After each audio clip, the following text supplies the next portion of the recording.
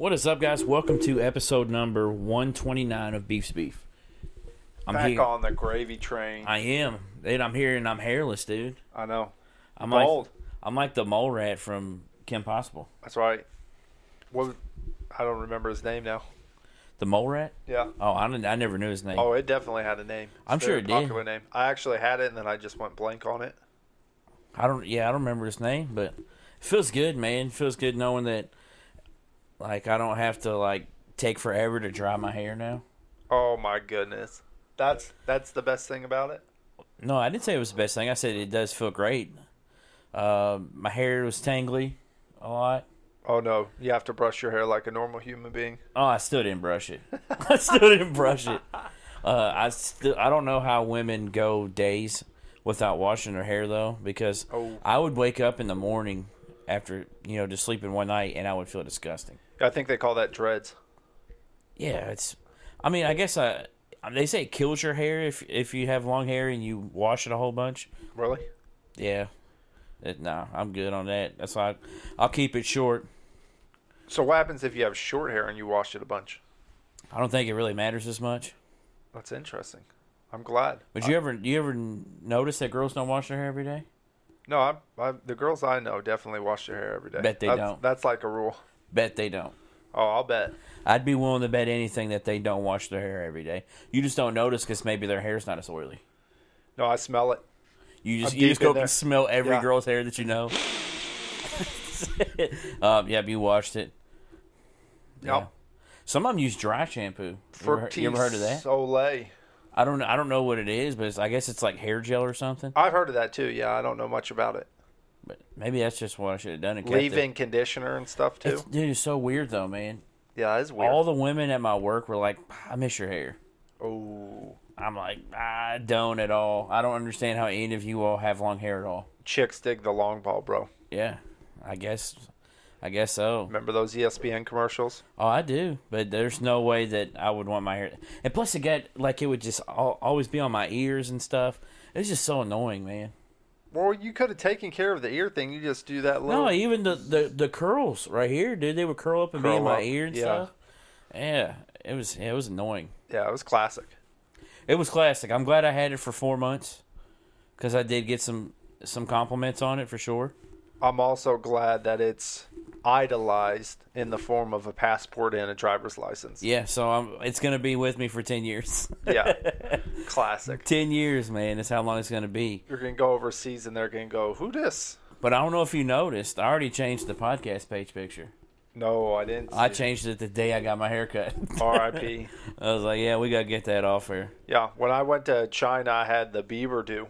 And came back, I had it shaved kind of like you have. I had a fade going on, and they almost didn't let me back in the country, bro. Really? It's real. Wow. Now, it wasn't because of the hair. It was because I was importing illegal narcotics, like pounds of it. But no. You sound like the guy from the Browns. Did you see the guy from the Browns had 157 pounds of weed? That's not a good decision. 157 pounds? Like, talk about moving weight, dude. You're moving people. Oh, man. I don't understand it. Why are you, if you're an NFL player, why are you even around that stuff? But, hey, to each your own. Around it, let alone, like, have that much. You know what I'm saying? Like, if you're around it, it's one thing. This dude had 157 pounds in the car he was driving. But that's what I'm thinking. If you're around it on that level, then you're profiting off of it. And if you're an NFL player, then... If you play for the Browns, that's probably all you really got. You got a lot of off time. Good market in Cleveland. Huh? Yeah. Yeah, and changed their name to the Cleveland Greens. Yeah. Interesting. But we are sponsored by Century Mortgage.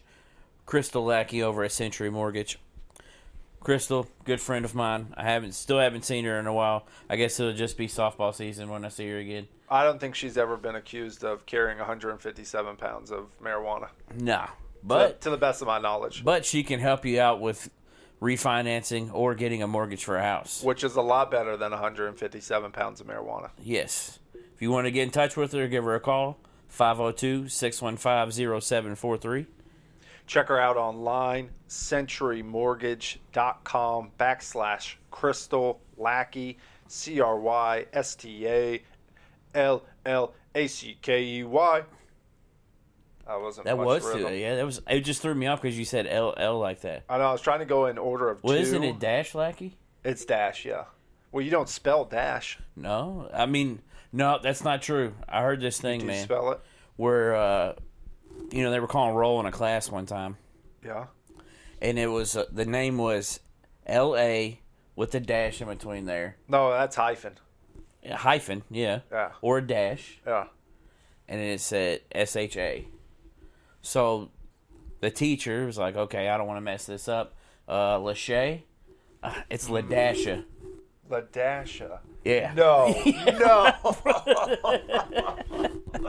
Oh my! Where did you hear that? I don't remember where I heard it, but I heard that story. Oh my goodness! I think that might have been a stand. It might have been made up, but still, that's good. I feel But- like that's Key and Peele. Yeah. Hey, Aaron. Yeah. Yeah. So, Century Mortgage is a division of Bay Equity. They are an equal housing lender. MLS number 76988. Crystal Lecky, MLS number 1735979. Boom. And as you're watching Tyson Fury give you the tongue of death, I'd like to drop some interestingly fun facts for you today. So we got episode 129. We're bringing the 29 facts. First and foremost, shout out to our buddy Greg Belden. Had his 29th birthday. He's Nice. almost of age for all you ladies out there. He's still working on it. I mean, he's definitely of age. It's just the maturity level is what we're worried about. Right, that's what I was referencing. Now, the jacket he wore last night, horrendous. Had to be top 5 worst jackets of all time. You can speak to him about that. Just trust my word on it, okay? Worse than Samaki Walker's draft jacket? Substantially. Like, not even. You'll have to text him later and ask him if he has a picture of it. And if you want to roast him, I think you should go ahead Did you and roast him last night? Oh, man. So I was the first one to see him. He came in with his buddy Sean. And I was the first one to see him, so I just gave him some friendly jabs. Kept it light. Couldn't get too deep right as soon as he got there. Of course, we couldn't be seated in our reservation table until half the party was there. Well, I had told them that there was going to be 10 people, and 3 people decided not to show up. So It seems like a story, or what do they call that? Something that's happened a lot this week to for me, us. yeah. Or to you, yes. Yeah, so there's one key ingredient here. People don't show up when I'm involved. Now, with that being said, we end up getting a table, and slowly but surely, everybody who came in had a funny comment about it. Yeah, so all you people out there, go to Greg's Facebook page and say something fun about his jacket. That'll be great. But fun fact number 1 for this week about the number 29. I don't know how many of you out there are bingo players, but, got to give a shout-out to bingo. It's the greatest game in the history of mankind besides basketball. With that being You said... say bingo? Oh, yeah, bingo's classic, bro. Like the dog? No, bingo. Oh, yeah, that's the dog. That is the dog, but it's That not is the the dog. It's the game. You got to kind of, get a couple in a row. Typically, you like to get 5 in a row. If you get 4, you're not really a winner, but you're feeling good. You got a little tingle in your britches. With that being said, ball 29 is called In Your Prime. So I'm just alluding to the fact that 29, you must be in your prime, a.k.a. we're past our prime. Yeah, bro. we're past our prime, Well bro. past our prime. Fun fact number 2. This is the worst stat I've ever given in the history of the podcast, okay? So everybody bear down. With that being said, according to USA Today, trustworthy source, right? Yeah. 29% of married couples share a toothbrush. Hey. Terrible, dude.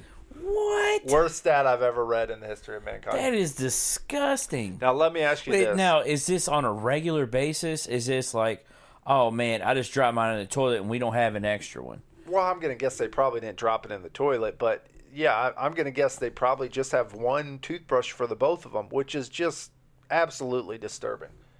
That's disgusting. I mean, I get, you're kissing and there's things that are happening that as far as sharing a toothbrush, you know what I'm saying? But hey, man, probably just buy toothbrush. Like, no reason. That $1.99 is going to kill you? Dude, they're 99 cents. Well, you got to get the semi-decent ones. I think this No, goes if back. you're sharing one, then that means you're probably struggling. So just go get the 99-cent one and Savers. Okay, fair assessment. I think this goes back to the sharp observations. Get the 2-ply. In this case, get the $2. Yeah. You know what I'm saying? Skip the 99-cent. Get that $1.99. It's well worth it. And I advise Sensodyne, dude. Sensodyne's a great toothpaste. It's very expensive, though. Yeah. With that being said, fun fact number 3. I don't know if you remember this, but we've been talking a lot about the human anatomy lately, and the human skull is made up of 29 bones. I suggest you don't break any of them. Probably doesn't feel good in your head. Fun fact number 4. This one is disturbing to me as well too. Put on your thinking cap, okay? It would take 29 million years for a car traveling 100 miles per hour to reach the nearest star. Now, wait a second. I'm going to read that back to you, okay? It would take 29 million years for a car traveling 100 miles per hour to reach the nearest star. Jeez. That blew my mind when I read it. Because I do 100 on the reg. And that's fairly decent speed. Wait, you go 100 mile an hour a lot? Oh, all the time, dude. First and foremost, there's a rule. I don't know if you've heard this rule, but when you rent a vehicle, you have to get that vehicle to 100 miles per hour. It's the 100 test. And second of all, on occasion, you just got to get to triple digits for the thrill of the game. You know what I'm saying? Yeah. Typically, you got to do it when policemen aren't around, or policewomen. I shouldn't just assume. Cops. When they're patrolling, don't be rolling. You know what I'm saying? Yeah. Now, with that being said, the odds of being born on February 29th are 1 in 1,461. I did the math there. Take 3 years, 365, multiply that by 3, because there's 3 years. Add 1 year, 366. 1 in 1,461 chances of being born. So shout out to your buddy. Didn't you say you had a buddy who was born on the 29th? I wouldn't really call him a buddy. He was a lifeguard at the pool. Yeah, I think that's a buddy. I mean, if he's saving your life when Squints is down there drowning, then... Oh, dude, there were some windy peppercorns that worked at that pool. That's for sure. Not surprising. Typically at the pool, you got the babes when you're a little kid. Now, with that being said, the number of letters being 29 in the Turkish, Finnish, Swedish, Danish, and Norwegian alphabets. Shout out to the motherland. I don't know what that means, to be honest. And I don't think I have any of those. I don't know. I don't know. I got a lot of German, I found out. I didn't really know I was German. I got asked today if I was Hispanic.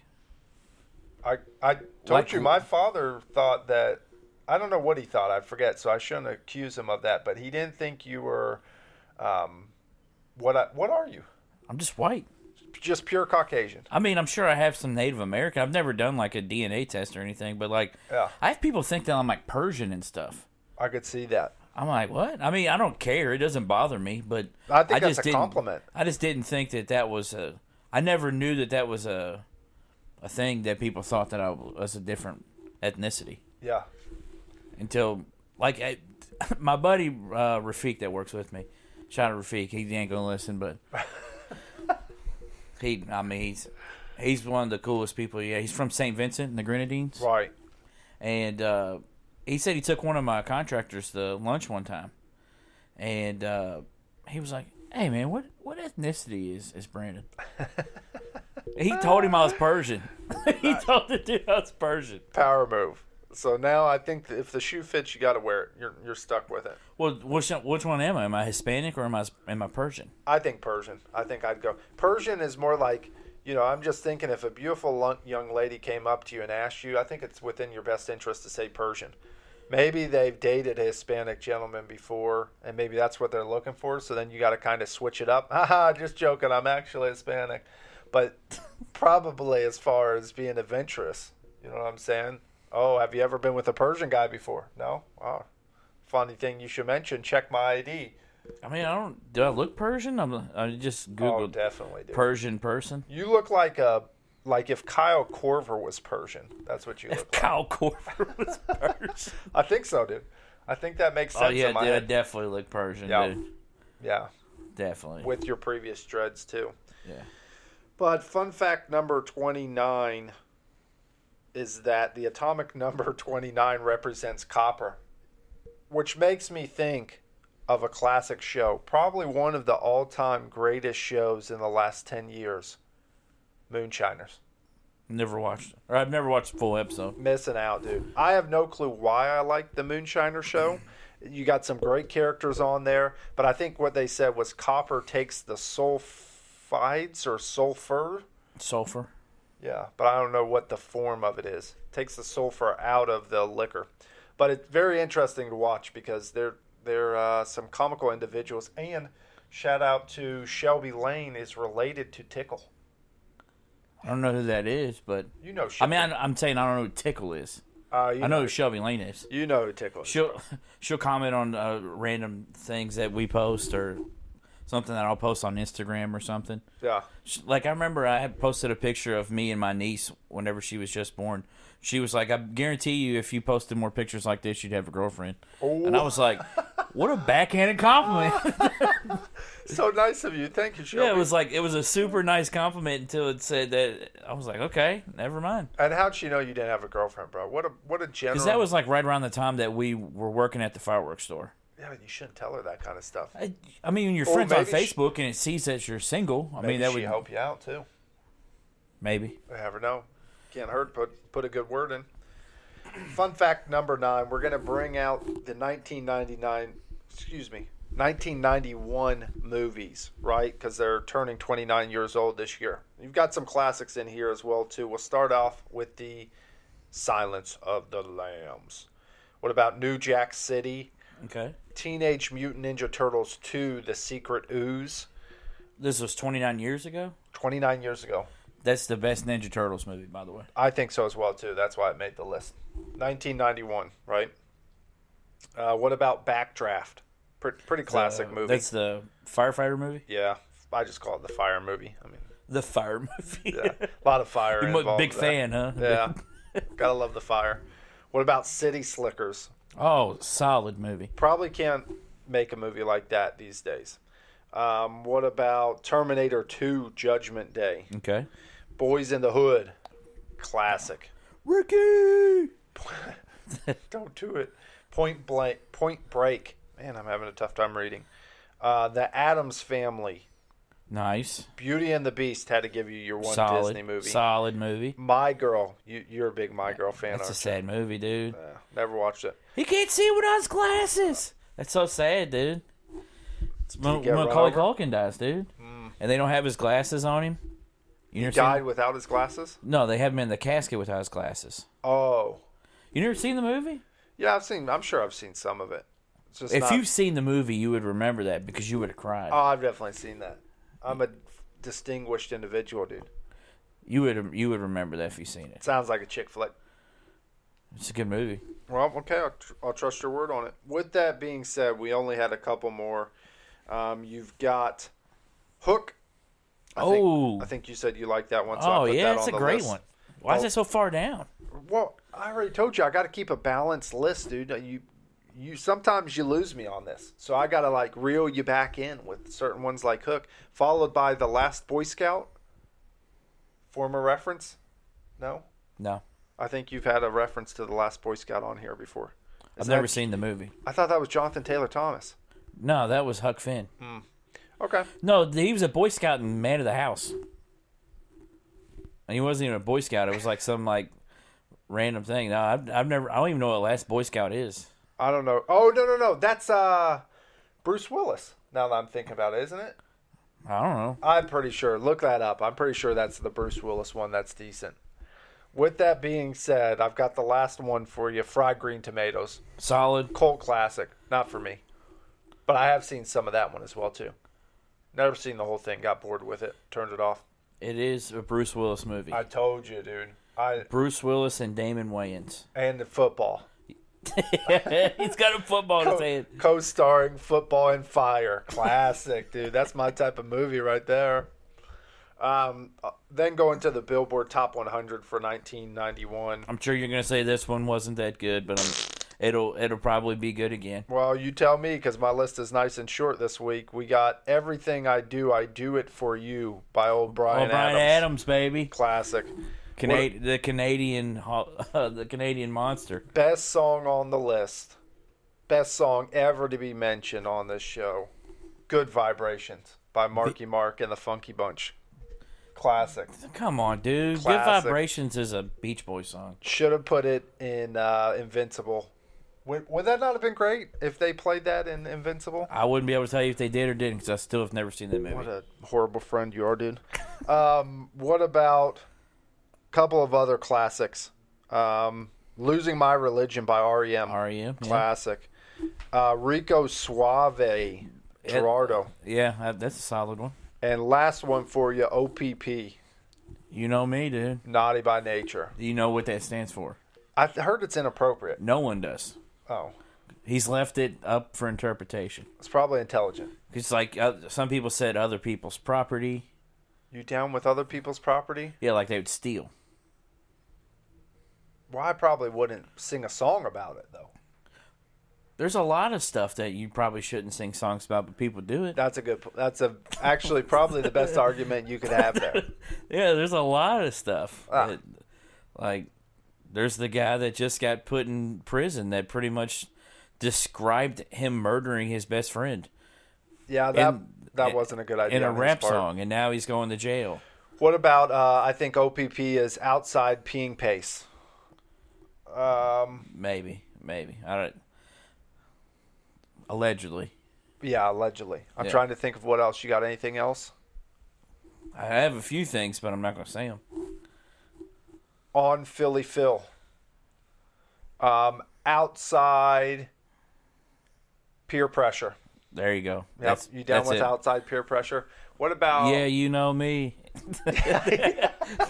Classic right there. So, yeah, you could probably... we'd love to hear what your thoughts are. What does OPP stand for you? Dude, is that a pair of scrubs? Classic. I tried to tell you. I think we should post that to our Facebook page. Is it a suit coat? That's a suit jacket, yeah. I think they call it a blazer. It looks like a pair of scrubs. I could see that. Like a girl, or this is a middle-aged woman who is just the receptionist at a doctor's office, but she has to wear scrubs. Yeah. So she In rocks Hawaii. These. So she rocks these. No, she's in Southern Indiana. She's at the Wanting to be in Hawaii. she's at the little clinic that's over there by Kohl's, dude. Oh, man. Well, I could see that being true. We'll go into Who Am I, right? So, had to switch it up a little bit today. You'll find out how we go. Oh, no. I've got one more, by the way. Born in 1991. So, they're getting ready to turn 29 this year, too. Almost forgot them. Shout out to Kawhi Leonard. First Kobe Bryant All-Star MVP. Tony was watching the game the other day, and he said Crystal just called Kawhi Cowie. Shout out to Cowie. I Cowie. like that. Power move on Crystal's part, or the power move. There's the front. What about Ed Sheeran? Oh, yeah, I saw it. Trust me. It was classic. Sorry, guys. I'm looking at it. I got Greg to send me the suit coat. For real, you have to post that on our Facebook. He posted he posted with a flash. Whoa, what's going on there? What? When you're holding it, that's kind of crazy. Yeah, so like they have live pictures on Apple stuff. Yeah. So like, see, watch. It'll show like a couple seconds taking before. The picture? Yeah. Man, I got to remember that if I ever get an Apple phone, just in case. Mine's turned off. Taking one on the pot. Yeah, you never know. Dude. You could get something that other people didn't want to see. Wow. I'm gonna use that to my advantage. That's all I'm gonna say. With that being said, will you please post that to our Facebook page and just I'll tell you what. I'll send them to you, and you can post them if you want to post let them. everybody go to town. We'll see how that goes for them. Shout out to, I already said Ed Sheeran, DaBaby, Emily. DaBaby's 29. Yeah, I didn't think so either. He's just now got popping, man. You know what? That encourages me. That's what I'm talking about. I don't even know what his real name is either, so that should encourage you too. What about Emily Ratajkowski? That's the Ratatouille? Yeah. That's the girl who took a picture with Klay Thompson's dog. And Klay Thompson said he don't want no scrubs. A scrub ain't likely to get no love from him. Hanging out his passenger side with his best I still friend's have wife. no idea who that is. Took a picture with his dog. Still have no idea. Do a deep dive, bro. Emily Ratajkowski. There's a J in there that's semi-silent that I can't pronounce. Just remember it. I just can't get over that suit jacket. What about The Mike? blazer. Oh, it's interesting. Very loud. What about Mike Trout? Tristan Thompson. Another classic. Haven't heard from her in a while. Jamie Lynn Spears. Wonder what she's up to, bro. Might give her a call later. You know what I'm saying? Yeah. On the bat phone. I think she's got kids. Okay. Kids. Might call her a babysitter. Plural. Plural. Okay. What about Young Thug? Your personal favorite. Former teen mom. Current adult mom. Right? Because if you're a teen mom at one point, now you're an adult mom. Yeah. Avid. I don't know what she does. Farrah Abraham. Adult film star. Oh, That's what you would man. call her. Farrah. You could be Instead doing, of adult mother, adult film star. Farrah, you could be doing better, girl. Actually, I don't know. What did she work when she was on the Teen Mom show? No? Worked her parents for money. Ouch. You know, I'm not deep in the Teen Mom. She was ungrateful, dude. She Don't seems like it. don't get me to delve into that. Dude. I used to love watching Teen Mom. I know you did. I remembered. I think you still do secretly. No, I would tell. Why would I talk about this now and then say that I don't watch it? I didn't even know it was still on. Here's why I don't watch it anymore. Yeah. Because I miss so much that I don't want to go back and watch all of it. So I would probably still watch it if I hadn't missed the stuff in between there. Did they change the... I don't want to say characters. So they had Teen Mom 1 and Teen Mom 2. That was the ones that I watched. I don't And they think were I two watched, different groups of people. Yeah, it was two different groups. I don't think I watched 3.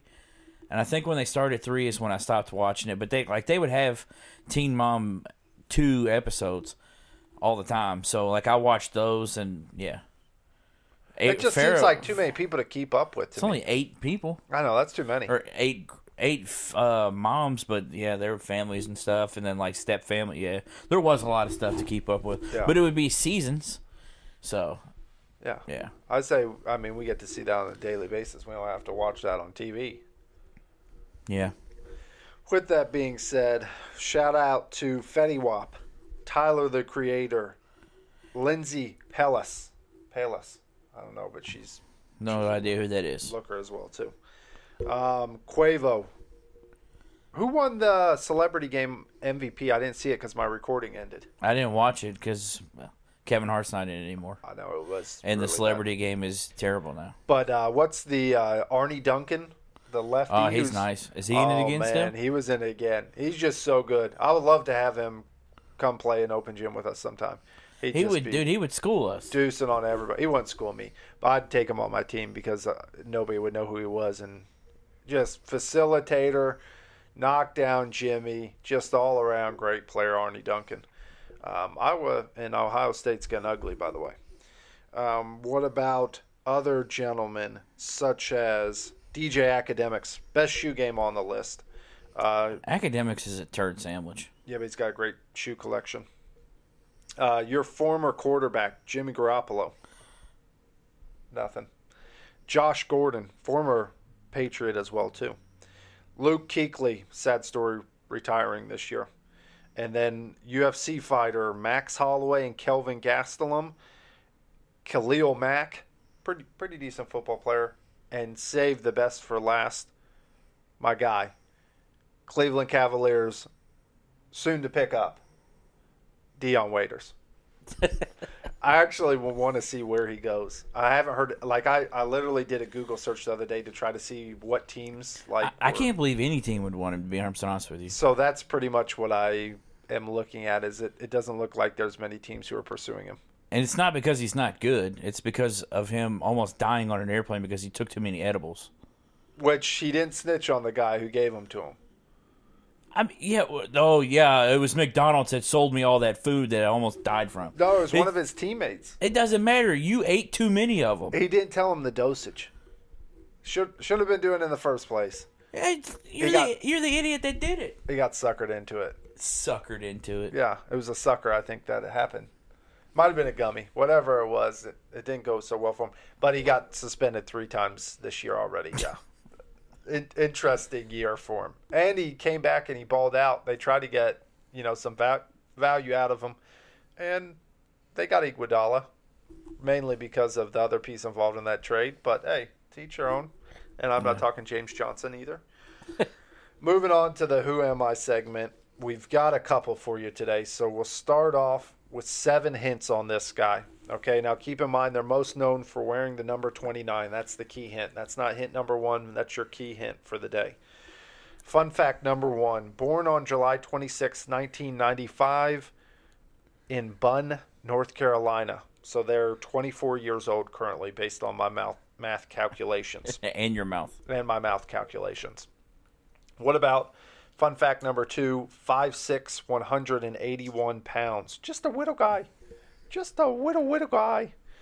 Fun fact number three, his size was a concern, obviously, bro. And he only received one D1 scholarship. Now, bonus fact, I'll tell you that college coming up, okay? Fun fact number four, his NFL draft combine 40 time was 4.42. That was actually the third fastest time that year. I believe it was 2017. And he also was clocked at over 21 miles per hour in a 2018 game. Jeez. Pretty decent, 21 miles per hour. Fun fact number five.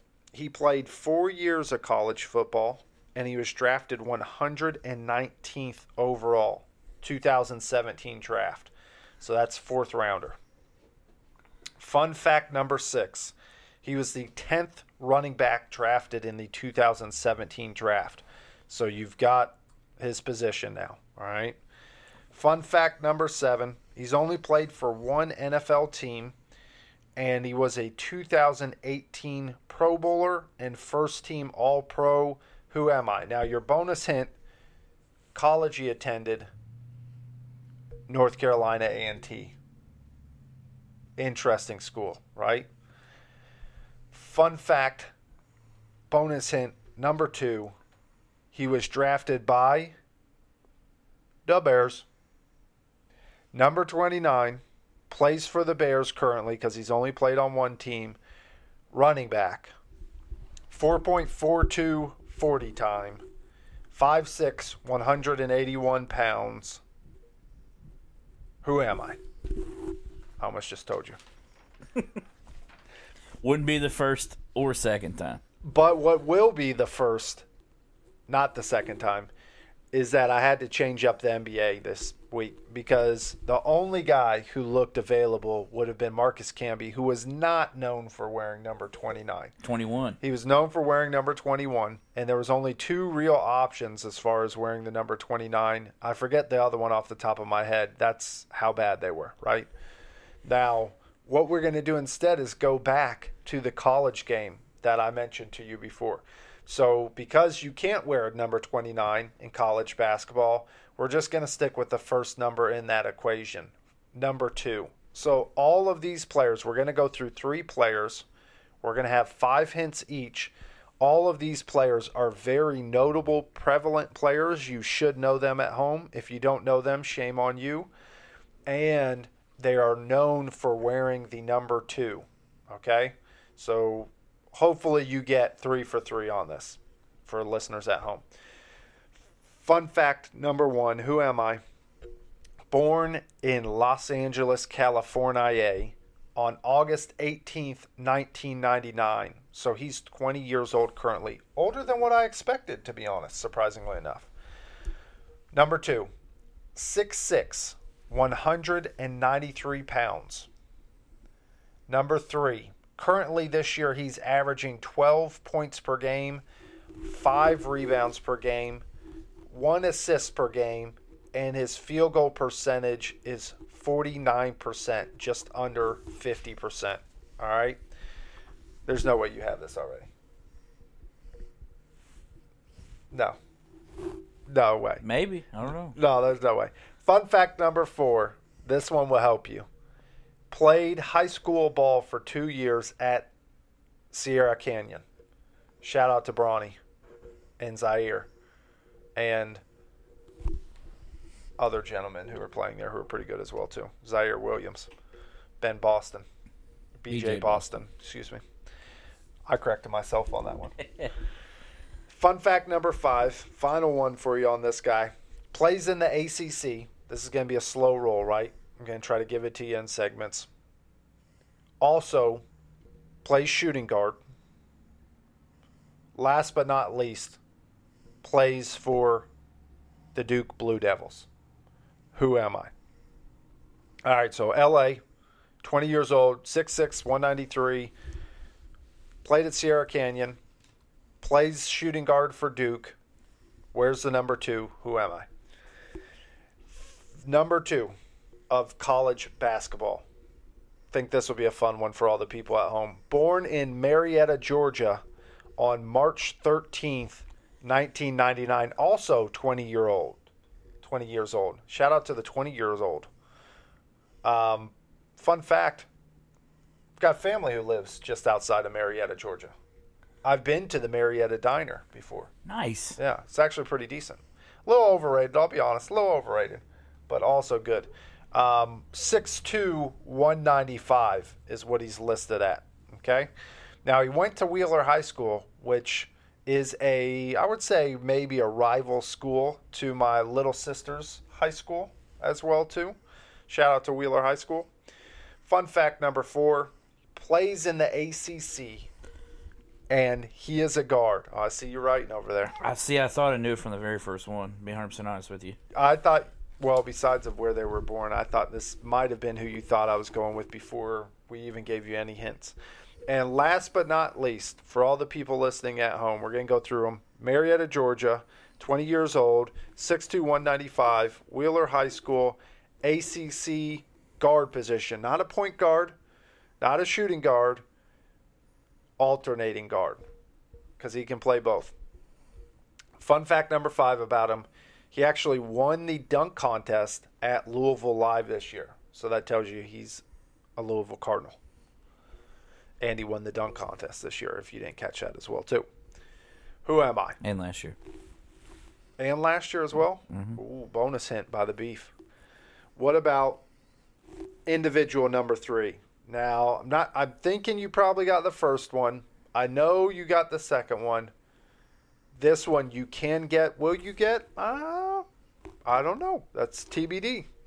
So, fun fact number 1. Born in Huntington Valley, Pennsylvania on June 25th, 1999. Bing, bing, bing, bing. You got it right at home. 20 years old. 2020.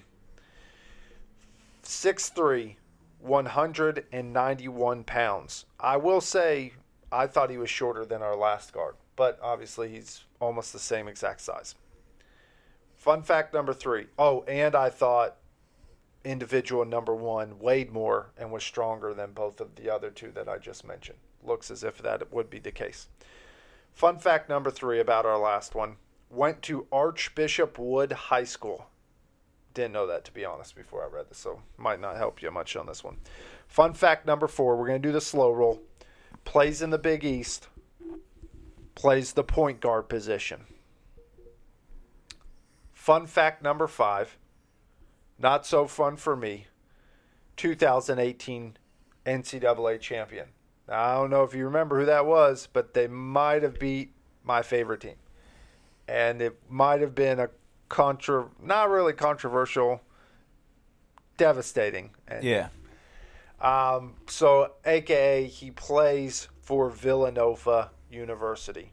Who am I? Number 2, Huntington, PA, 20 years old, 6'3", 191. You don't have to read them again for me. I don't know it. You don't know it? I don't know any. Oh, man. I don't know any Villanova players. You should know this one. Good player. Played behind Jalen Brunson. Played alongside Jalen Brunson as well, too, but mainly behind him. But he still plays? He's still there right now. Yeah, I don't watch them at all. It's terrible. Great coach. Great suit game. Jay Wright's got one of the best suit games. You know, Greg Belden should learn a thing or two from him. So let's start off with number 1. Did you get number 1? Tariq Cohen. Tariq Cohen. Boom. Look 5'6". Look at the eyebrows on that guy. Luka. Luke Garza. Or Luka Garza, is that his name? It's Luke. I just call him Luka. We almost got him. That would have been a nice piece. He's developed well over his career. Didn't really start out too good. If you could trade him right now for, I don't know, I guess you have to go Williams. No, I wouldn't. What a terrible choice on your part. He's a senior. Malik's got another year. Yeah, Malik's not going to be better than him next year. Malik's more athletic. Wrong answer. He is more athletic. Malik looks like he fractured his leg. He still isn't running right. You realize Malik had 14 and 13 last night? Yeah, I watched it. Yeah. And I covered the spread. And I covered the over. You're welcome. So the second one, Cassius Stanley. Bing, bing, bing, bing, bing. Correct. The third one. Great player, by the way. I didn't know. Did you know he was 20 years old, though? No, he's a freshman. Yeah. Very surprising to me. So he technically would have been draft eligible. Yeah. I don't know if I don't he know why. considered it. 20. Yeah, that's really old for a freshman. Yeah. And he played 2 years at Sierra, so I'm guessing maybe, I don't know, maybe he just got held back. I guess. Duncan Robinson for 3. The third one is Darius Perry. Shout out to your guy. Yep. And the fourth one is no idea. Colin Gillespie. You don't know Gillespie? No, I don't watch them. I'm telling you, I haven't watched Villanova play at one time. So when I see your bracket this year, you're going to have them going out early, aren't you? Yeah, because they're not good. As always. No, it's not as always. Normally I respect teams that are good, but they're not good. I think they're going to make a decent little run. That's just because they're from Pennsylvania.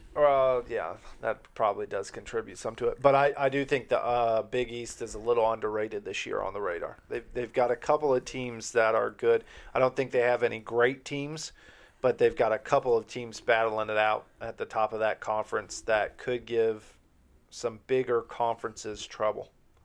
Yeah, I mean, it's still kind of surprising to me that Seton Hall is listed on the 2 line, and they have 7 losses. Yeah. But their schedule has been brutal this year, especially with how good the Big East is. Butler's another team in that mix. I'm done with Butler, dude. Butler doesn't impress me, really. No, they've lost a lot of games here as of late. I think they have 8 or 9 losses now. Yeah, I don't know the exact amount, but I know it's been a tough stretch for them. And that's partially because they're getting into their tough conference record. Who else you got in there? Marquette. They've been. That's the thing with the Big East. I guess it's really like all of college basketball right now. The Big East has been so Jekyll and Hyde for me, man. Right. Because you have teams like, remember the beginning of the season when everyone was on the DePaul bandwagon? Yeah, now they're like 13 and 12. Yeah, and I mean you got Seton Hall who has been off and on. You have Marquette who blows out Butler and then loses to Creighton. Yeah. Creighton who loses to bad teams but beats all the good teams. Right. I think Creighton's ranked 21st right now or something? Yeah, because they just beat Marquette and somebody else the other day. Yeah. They got 2 ranked wins. Like Marquette jumps into the top 25 then loses their next game. And who else? Villanova. Villanova's been so they got blown out by Ohio State. That was early when Ohio State was hot. Right. And then I think they also got blown out by Kansas, which I'm not 100% positive about that one. I am positive about the Ohio State one. But I don't know. They're so different in different games. And I guess, like I said, that's just all of college basketball. So I can't really give crap to teams like that because Louisville drops 2 games to one of them is mid and the other one's probably one of the worst teams in the league, and they get blown out by that team, and then come back and beat Syracuse by 24. Which I feel like does happen every year. I mean, when you're playing in a conference, you've got a couple of games. That's why they call them trap games. But you just overlook a team. They play good basketball. You don't come ready to play. And when you're a team who's a higher-ranked team, you're getting everybody's best shot. North Carolina knows that well on most years. Dude, I'm seeing this bracketology thing, and I'm still thinking that's ridiculous. 10 teams in the Big Ten? Yeah. I think lock 9 for sure. What 9 teams do you think? I know the 2. 2? I know the 3. I'm sorry. Maybe 4. I just think there's like 7 for sures, and then the last 2 are probables. I think IU is potential. I think basically there's 2 out of 3 teams of the options I think will make it. That's where my one gets left off. If he has IU in the tournament, that's a joke. Rutgers, I think, is on that verge of it as well, too. Illinois is on that verge of it. Obviously, Penn State, Michigan Illinois is ranked, State, aren't they? Michigan. They were, but they lost, so I don't know what they did. And then they just beat Penn State again. Which Penn State, I don't think that win should really count for too much because didn't Penn State, when they're missing their best player? Their big guy? I don't think so. I'm pretty sure that they said that Penn State was missing one of their best players. I think they just matched up well against them because Kofi down there, good defender. That's what he does. So, and I was talking to my dad, and he said they weren't hitting threes, which that Penn State team has shot it at a high clip all year, which is surprising. I mean, I didn't come into the season expecting them to be a great shooting team. I thought they were going to be like how they've been the last couple of years, a good team that's going to have to grind out wins. They're going to have a lot of close games. They just need to close games, but they've been shooting the lights out. Yeah, but the Indiana team, I don't think Indiana's good enough to be in the tournament. And I just don't. Like, these two teams, I don't like either one of them, but I at least think they're good enough to be in the tournament. Indiana, I don't think has beaten anybody outside of Florida State. And that was early on in Florida State. That's my thing. I think Indiana is good enough to be in the tournament. I think they just need to continue to win and not lose focus because they've got some good pieces. I think Trace Jackson Davis is one of the better pieces in college basketball this year. He had like 27 and 13 yesterday or 14, something like that. Great game. I like him. I just don't think overall their team is that good. Yeah, they definitely like. I think Finney is a good backup guard, but I don't think he's a great starting guard. I really liked Finney in high school, and he's a good addition. I don't think he's aggressive enough, and that's where Green comes in and maybe adds that extra spark for him. But Joey Brunk, I mean, I don't think he's a bad big. I also don't think and there's a reason why he left Butler. You know what I mean? So that's how I look at James Banks' situation. There's a reason why he left Texas to go to Georgia Tech. So, but yeah, I think Big Ten will have for sure 9 teams in there, and I wouldn't be shocked if they had 10. And ACC will. I'm gonna go ahead and call it right now. At least half of them will be out by the first weekend. Oh. If they have 10, at least half the teams will be out by the first weekend. Yeah, I'd like to see matchups, but Big Ten beat us ACC in the early tournament. That's the one thing I think about the Big Ten ACC tournament. I'd like to see it later in the year. Tough to do with conference games and then tournaments and all that stuff, but I'd like to see them back it up a little bit to actually kind of like where the Big 12 SEC one is. Yep. Like right there around the end of January. I think that would be perfect, to be honest. But just a suggestion. Yeah. Which will never happen. I'm trying to think who all lost in that. I mean, did you all lose in that? Yes. Who did you all play? Michigan. No, we played Michigan. Ohio State. Yeah. I guess right. Michigan was just already on the roster. Yeah, you all played them in Atlantis. Yeah. When they were at their best. Just like we played Ohio State when they were at their best. You all played them when you all were at your best too. We still didn't have Sterling Manley, who, in my opinion, that was the guy who was going to be our center, and have Garrison Brooks at the power forward position, and then have Baycott coming off the bench, and then Brandon Robinson was hurt then. But more of the story, yeah, North Carolina was never going to be at their best this year. They still should have been a top 25 team if they had everybody healthy. Yeah. So I guess that moves us to our locks from last week. You had how many last week? 100? I had not a great week. That's what I had. I'll go ahead and give mine. I was wrong. I had Iowa plus 2.5 at IU, and IU beat the brakes off of mine. Told ya. But do you know what I am going to do? What's that? I'm going to tell you, you can go away from taking the home team in the Big Ten right now. That rule has been broken. Well, this week I'm going with Gonzaga. Old Faithful. Oh, yes. You're going to be wrong again. Old Faithful, And guess 17-point favorites. My team, San Francisco. But it's at Gonzaga. I'm so glad that you took that. Now, I don't know, did you see what the score of the last game they played against each other was? Nope. How about 80-77? Oh, didn't know that, did you? So one of my locks this week might be the opposite of your lock. But, yeah, needless to say, last week I had the worst week I've ever had on here, and I needed to right the ship. So I've been deep in my cave this week. I had a great day yesterday, went 14 of 19 yesterday, but guess what? That doesn't help me as far as today, does it? So today I'm going to give you some winner's beef. I'm going to give you how many? 100. 1 million. I can't even find them. I'm going to give you 10 winners. Jesus. Hey, you're lucky I don't give you the extra 10. I got to go through all my paperwork to get to these, dude. I've been writing them. Look, I'm like the Rain Man of the sports world these days. No wonder you take so long to get ready on Tuesdays. Yeah, look at my list, dude. If you did lock of the week like the normal people do with just one, because it's lock of the week, not locks. I know. I kind of enjoy this segment too much, I think. I think I've gone off the deep end. I'm just glad I found a system that works for me. What I'm going with this week, Northern Iowa, 3-point favorites at Indiana State. UCLA Bruins, shout out, we were watching their game before. 3.5-point dogs. Give me the 3.5-point dog at Utah. What about Oregon? Oh, I wrote the wrong thing there, by the way. That's not right.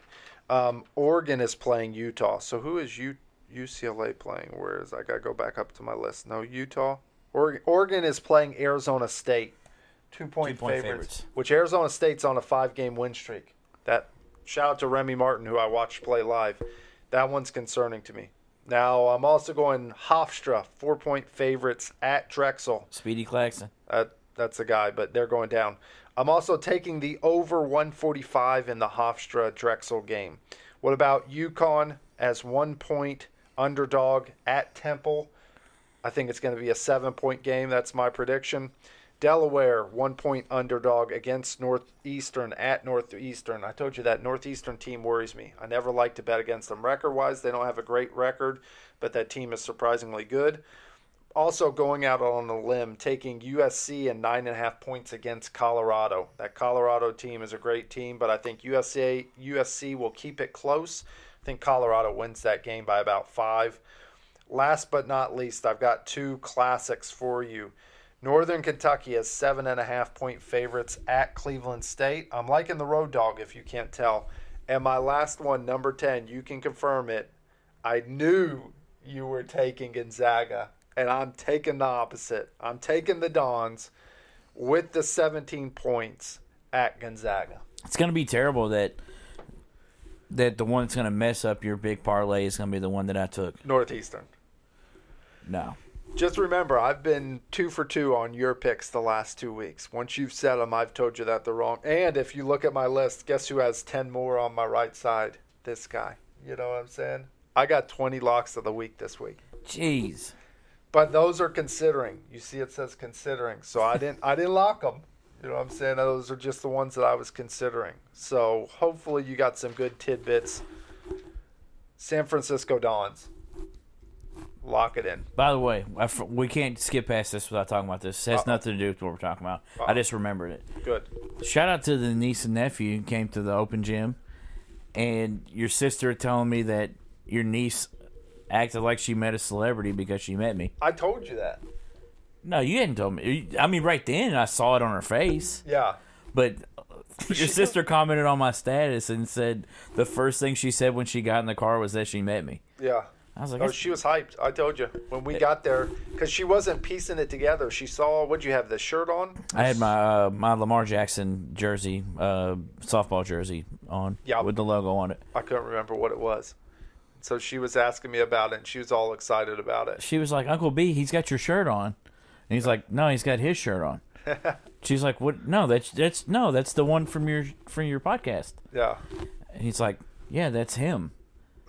That's she was beef. like, what do you mean? He's like, that's beef. And she goes, oh. I just started laughing. Starstruck. Yeah, I was like, what's funny is you've met me before. She was like, did I really? It's like, yeah, you met me at a game or something. I'm pretty sure it was the Derby Classic dunk contest thing there. Yeah, I think it was 2. I think, like you mentioned, I think we were at a New Albany game that we actually saw him, and then that same thing, we saw him at the dunk contest and 3-point contest and 3-on-3 or 2-on-2. I forget what it was. Yeah, because I remember we saw him and you didn't expect to see him. Yeah, I didn't know they were going to be there that night. Yeah.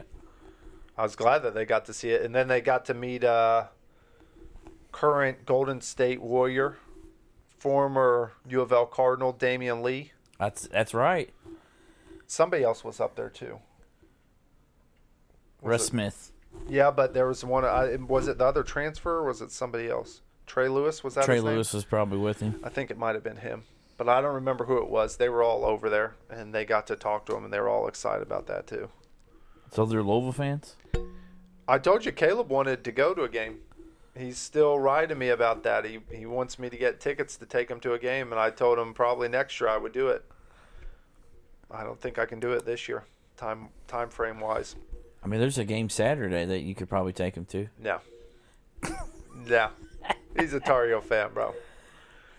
We need to teach him right. He just had a 1-point loss this weekend.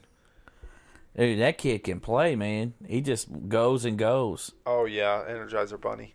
I told you the funniest thing in watching his game, so they set him up to where once they cross to where you can legally guard, he doesn't guard anybody. He just goes for every steal.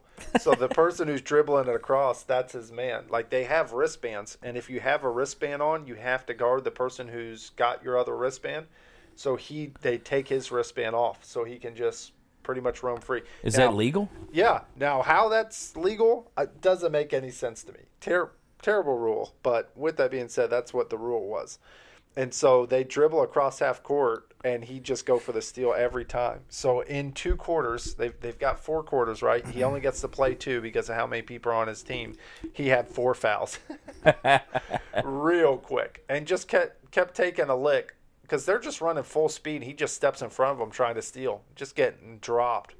And he plays up. You know, he's only 6, and he plays with some older kids, 7-year-olds, I think. So they're not that much older. I told him it was good for him, but yeah. Where does he play at? YMCA. That's the Y League. Nice. Yeah.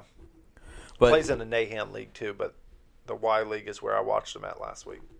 so Louisville took 2 losses, like I mentioned earlier. One was at almost at Golden State. Was at Georgia Tech. It was a game that was really weird because there was a lot of bad calls both ways, and it was kind of hard to watch at times. Yeah. There was. I like that game though. I mean. So does Georgia Tech. That's exactly what they want to do: is slow the game down, get you out of your flow, and make it ugly. Kind of. To be honest, last night I took the under because I think that is the recipe, and they scored almost 90 Georgia Tech did against Wake. Yeah, 88. That's 2 teams where it's just like there's just a lot of garbage there, so they're just going to score. I'm telling you though, that Georgia Tech team, if they had more depth, I think they could be good.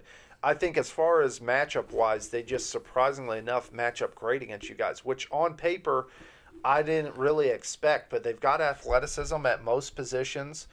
Moses Wright, defensively and offensively, has kind of given you guys a problem. And then obviously DeVoe dribbling downhill has been tough to stop. Well, the biggest problem that he gave us is that he got away with a goaltend. That's one big problem that he gave us. Yeah. There was some bad calls against Louisville down the stretch, but at the end of the day, there was a lot of times where we missed a lot of things. I mean, Jordan Ward did not play well. He didn't play well in either of the 2 losses. Yeah. 7 points combined, is that right? Yeah. And then and then the Clemson game, Max sits him and then puts him in like 3 minutes into the game. I don't know, that Clemson game didn't feel good from the very beginning of it. Yeah. Like, it just was terrible. The Georgia Tech game, battled back, took the lead, and still just couldn't finish at the end. That was a pretty key play that they didn't call. They called the goaltend, and then they took it back. Right. And I was like, I watched it on TV, though. I don't think it was. It looked like it hit the backboard. I know. From your angle, I know where you were sitting. From your angle, I guarantee it looked like it did. I was watching it on TV. Oh.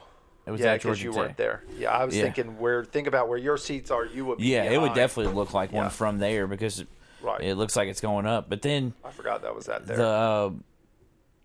The worst call ever in college basketball, I think. A difference of opinion. Yeah, that's weird. That's terrible. Like, just if you make the block call or if you make the charge call, that's fine. If you make the block call, that's even better for me. But the difference of opinion, and I went to my resident referee, right, John Icono, texted, John, is this a real call? He said yes, but it's very rarely ever done. Right. He said there's a lot of weird calls that a lot of people don't realize. He said the one that I thought was the most odd was 2 people can get 2 different fouls at the same time. Oh, man. So he said if an official thinks that 2 guys fouled the same guy at the same time, that both of them would get a foul and both of them would count towards the team fouls. I said, so why don't you just do that to speed up getting them the bonus if you're needing? He was like, because they have to call it on both of them. Right. And I was like, yeah, I guess that's a good point.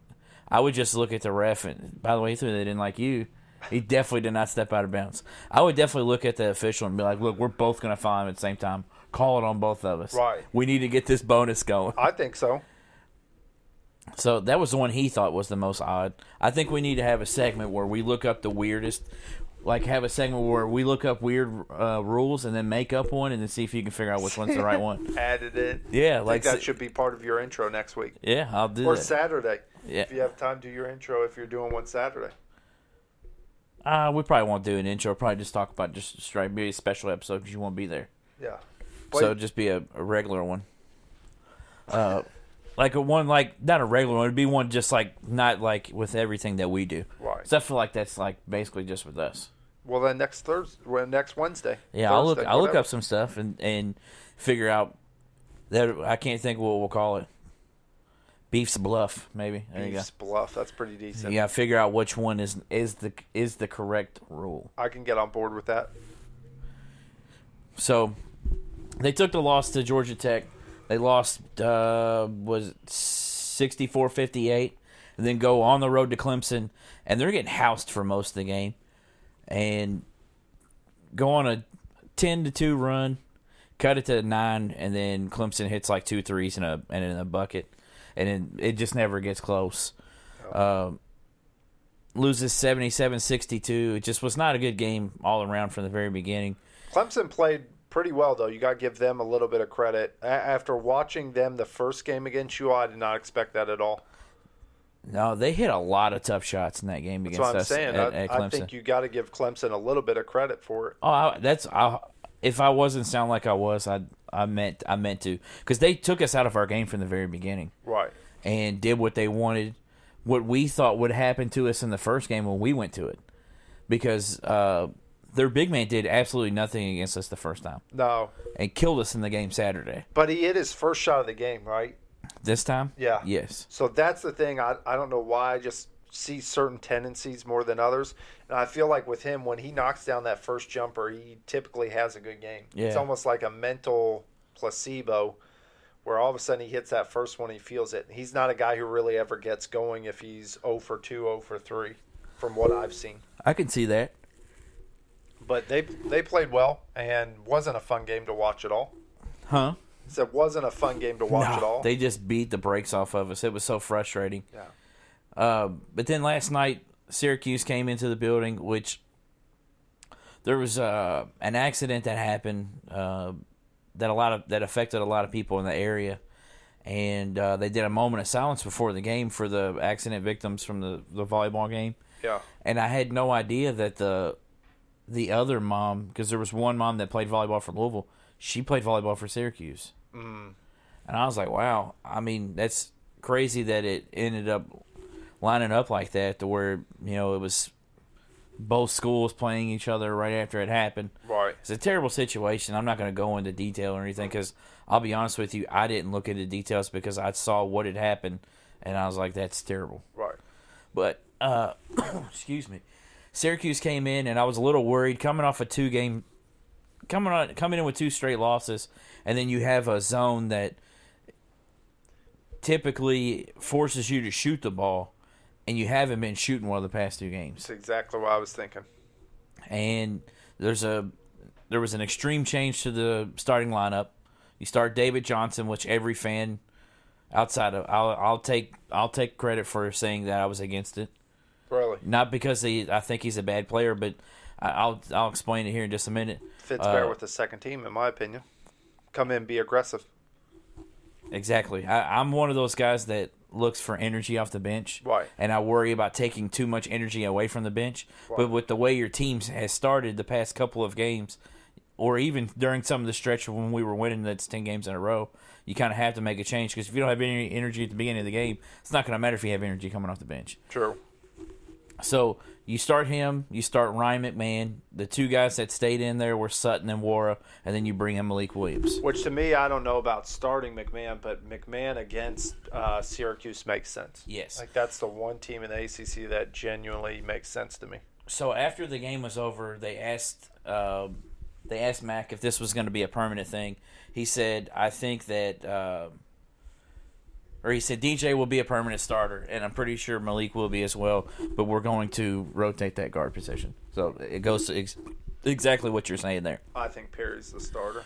It honestly is going to be based off matchups because I mean you go against a team like Florida State, you want a bigger guard to go alongside David Johnson, so you go Perry or Fresh, one of those two, and then you go against a team like Duke who is going to play man to man, but you need a shooter. I would say probably Perry because McMahon played terrible against them. I mean, Virginia, Perry. Yeah, most of the time I would say Perry starts, but my worry is getting more energy off the bench. That's still a worry even after we won so big last night. I felt like Enoch towards the end of the game kind of energized himself. He got that dunk and technical. I don't know if you were still watching then. I kind of wish he would have pointed at Trez after that. Trez-like.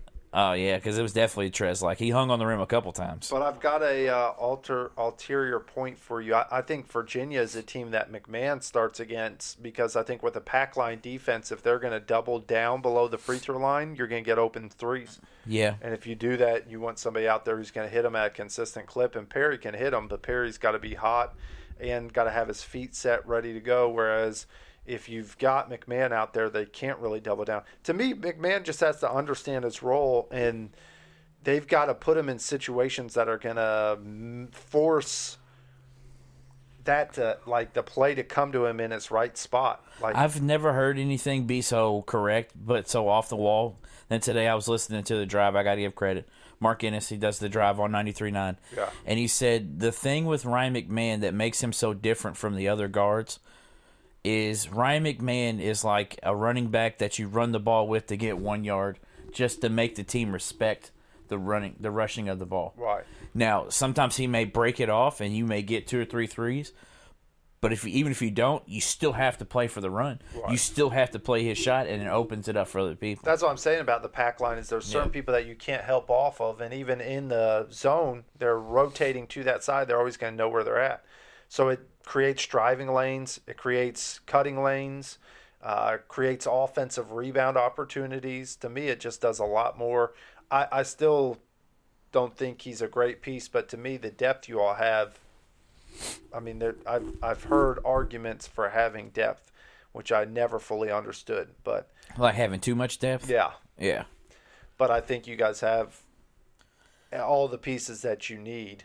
It's just, is the puzzle maker going to be able to put them together? Yeah.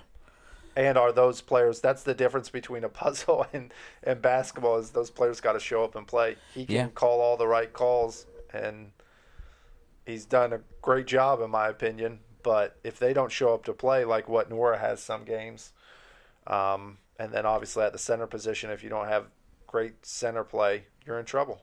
If you turn the ball over, you're in trouble. Yeah, for sure. So upcoming this week is the Battle of the Beef podcast. And North Carolina's coming off a rough stint. Rough. Yeah, it is. It is rough. I'm not. You know me. I never talk bad about your team unless it's just in a joking manner. And I'm definitely not going to kick you all while you're down right now because you don't see this very often. So when your team is not playing well, it's not fun to watch. No, but that's the thing I was saying to you about being a fan of a team. You've got highs and lows. And I think, to me, sometimes when your team loses like that makes you embrace them even more. Like, that's kind of what solidified the Cavs fandom for me, was when they were going through all those, and even the Sixers, you go through all those losing seasons, and then you can say you're a genuine fan. So nobody wants to lose, but you got to, I guess maybe that's the silver lining on it all. And this year's been one of those years where they've actually played some really good ball at times. As far as closing games, it just came back and bit them in the rear end multiple times. If we're being honest, man, both of our teams in our lifetimes have been pretty good the whole time. Oh, phenomenal. I mean, Louisville's been bad more often than North Carolina has in our lifetime. Like, Louisville's missed the tournament that I can think of.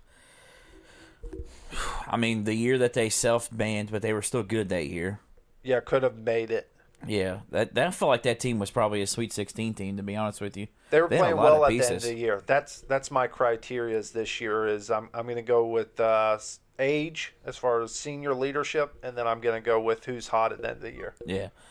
And then you had the team a couple years ago, which was the transition period. Right. But that team ended up being fun to watch at the end of the year in the NIT because all the fans that don't normally get to go went to the game. Right. So it was awesome.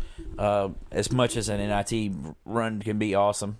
And then I remember right before Denny left, and then they had an NIT team right after we went to the Final Four in 06.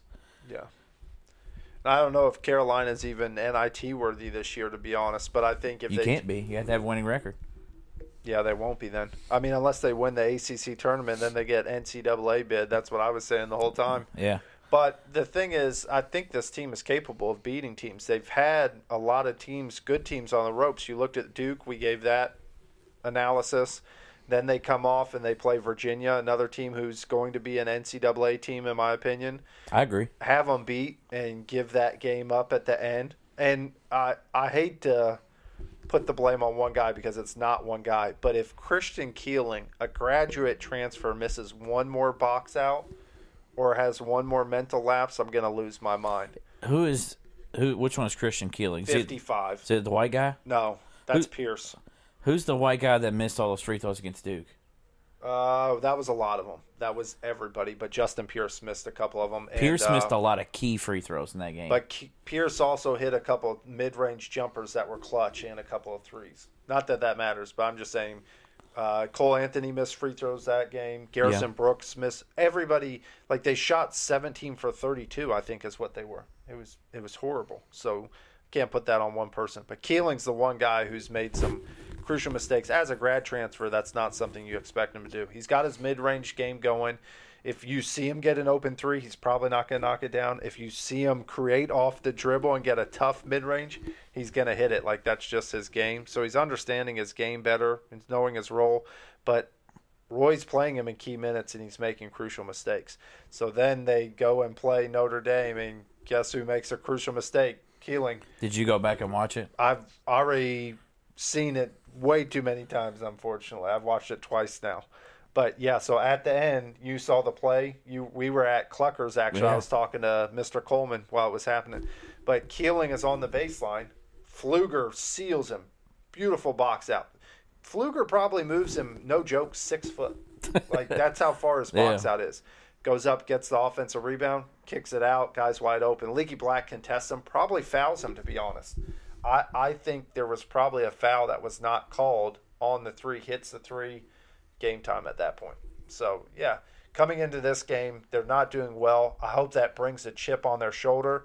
I also don't think it's a trap game, but I think you all might be overlooking Carolina. I think everybody wants to beat Carolina because of all their fans, and I think Carolina travels well to this game. Not because they're coming from North Carolina, because I think North Carolina has fans all over the country. I mean, it's like me. Agreed. I don't know. I just grew up watching them. Although my cousin is traveling. Yeah, that is a good point. I forgot about that. But I think there's a lot of fans all over the country that'll come and see them, especially at Louisville, watch them against a good team. So it should be a packed house. I, surprisingly enough, expect it to be a reasonably close game. I'd love to see them steal a win at the Yum Center, but it's going to be a extremely uphill battle for that team. We're going to need a great performance from Cole Anthony.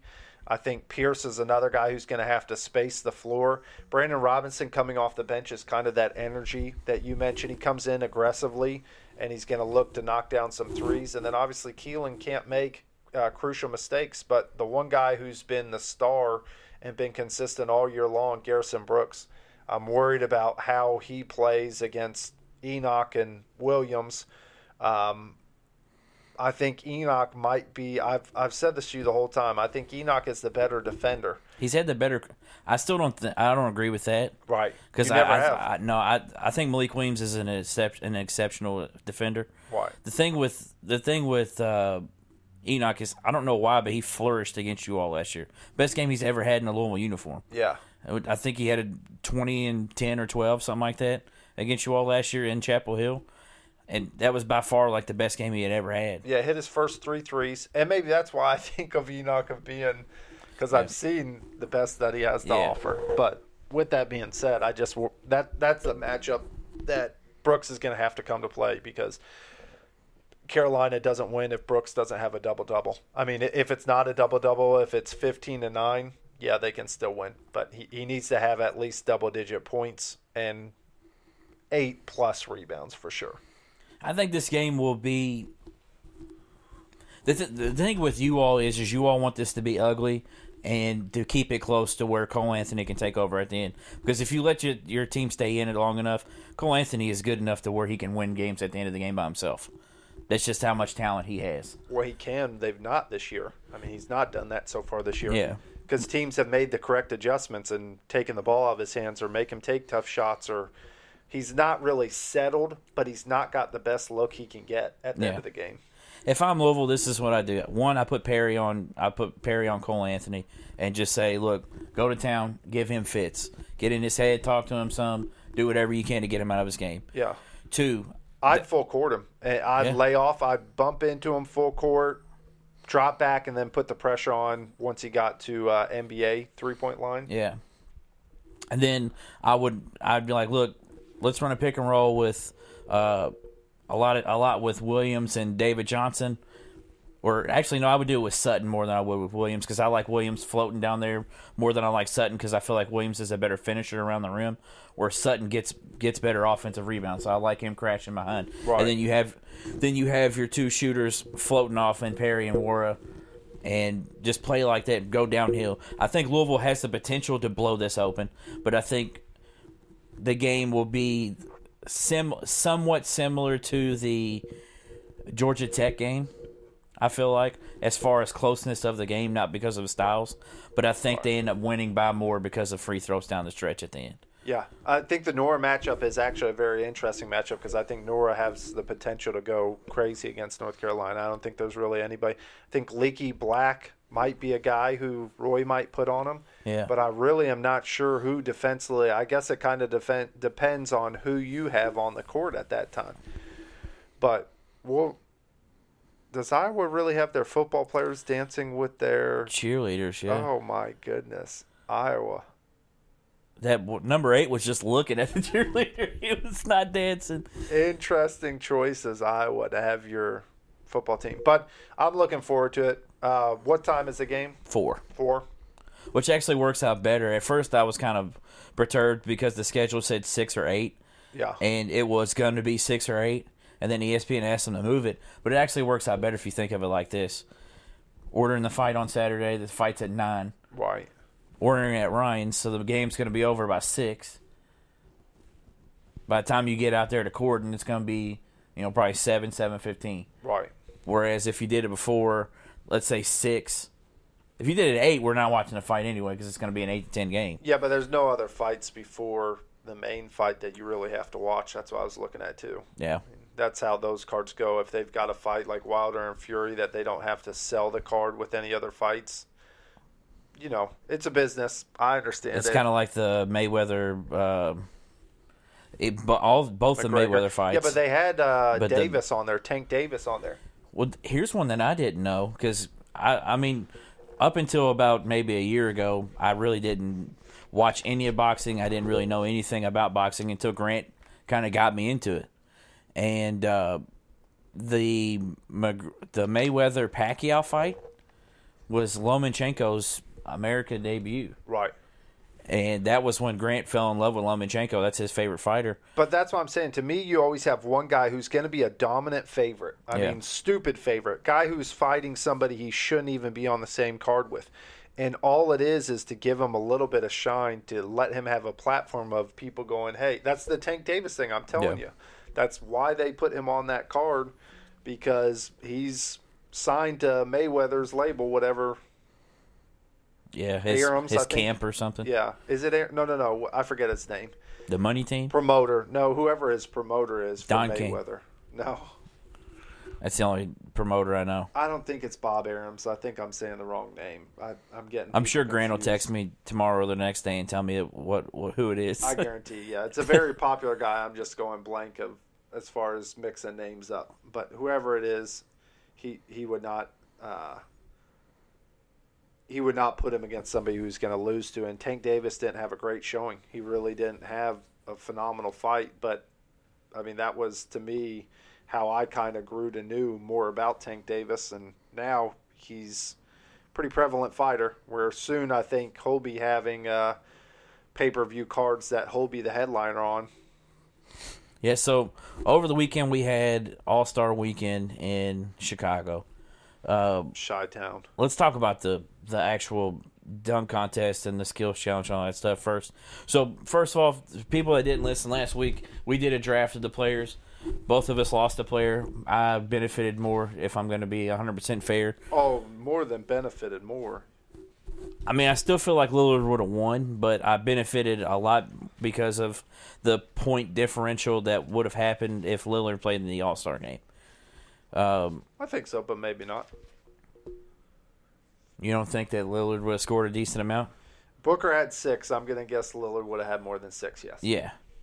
But also, if you didn't take Booker in the three-point contest, you would have taken Heel. You text me, actually, and said that. And So, yeah, it actually ended up helping you a little bit. well, I would. That's not going to help me, but... In the three-point contest, it did. Yeah, well, you were already going to win that one. Yeah. It was just the other one. Yeah, I mean, I guess we could have redrafted, but you said, no, I'm going to take with what I got. That's And right. I said, all right, that's fair. Beggars can't be choosers. I picked my team. I'm riding with them. So just quick, the winners were Bam, right? Correct? Shocker. Neither of us had them. No. Bam won the skills challenge, and he beat Sabonis. Yep. So two All big men. bigs moved on. Yeah, two big men in the finals. And great story about Bam. You know, he said his whole motivation, which you disrespected him clearly and said you were never taking Kentucky Wildcat. And all Bam did was go out, get an NBA job for his mother. She was making $12,000 a year. Did you hear that? I didn't watch any of Saturday until the three-point shootout. Where was I at Friday? I was doing something and I couldn't watch it. At the club. No, I can't remember where I was. Shaking baby's hands. Maybe. But Bam had a great story where he was talking about growing up and they were, poor. His mother didn't have a vehicle and she walked to her job. And she'd come home and make him breakfast every day before he went to school. And she was making $12,000 a year. And his whole goal in going to Kentucky was because Cal got people to the NBA and made them successful in the NBA. I knew you were going to love that. Yeah. His whole goal was to go to Kentucky because he knew that his mom would make more than $12,000 in a year then. That year. Yeah. And it worked out for him. And now he's... Cal's done so much for so many players, man. He's made so many players great that weren't already ranked high enough to go to the draft. Yeah, people like the Harrison twins, who were top 5 players. That he really put them on the map in the NBA. Guys like Marcus Teague, that was the 3rd or 4th rated player. Should have never been, though. Let's be real. Marcus Teague was not that guy. No offense to Marcus Teague. Yeah, guys like who he really propelled to a great pro career was Anthony Davis, the guy that wasn't the number 1 player in the nation. Jorts. And consensus. I'll give him credit on a couple people. Like he got Derek Willis. Derek Wills, yeah, he got him a mustache. And He out got of jail. Harrelson in the NBA. Yeah. I'll give him credit for that one because Harrelson played the majority of his career there. DeAndre Liggins had a short stint in the NBA. Archie Goodwin. Yeah, great one there. I love Archie. Archie Goodwin's terrible. Yeah, but he made the NBA. Yeah, but Archie Goodwin was also like a top 10 player. 24, 25, somewhere around He there. was 5 stars and he was a McDonald's All-American. Yeah. A guy that was like I didn't know he was McDonald's All-American. Yeah, they give this guy credit for making so many players better. Cousins and Wall were already up there at the top. Brad Calipari. That dude didn't even want to play for his own dad. He transferred. I know, but a great article on ESPN talking about how I forget what his tattoo said. Something Earn, not given. Earn not given is exactly correct. Yep. Yeah, because he didn't get a preferred walk-on spot and go to school for free. Which, you know what? I can't hate on that. I can't hate on him for that. I'll just hate on him because he looks like a tool. He's not played bad this year. I don't even know who he's playing for. DePaul, I think.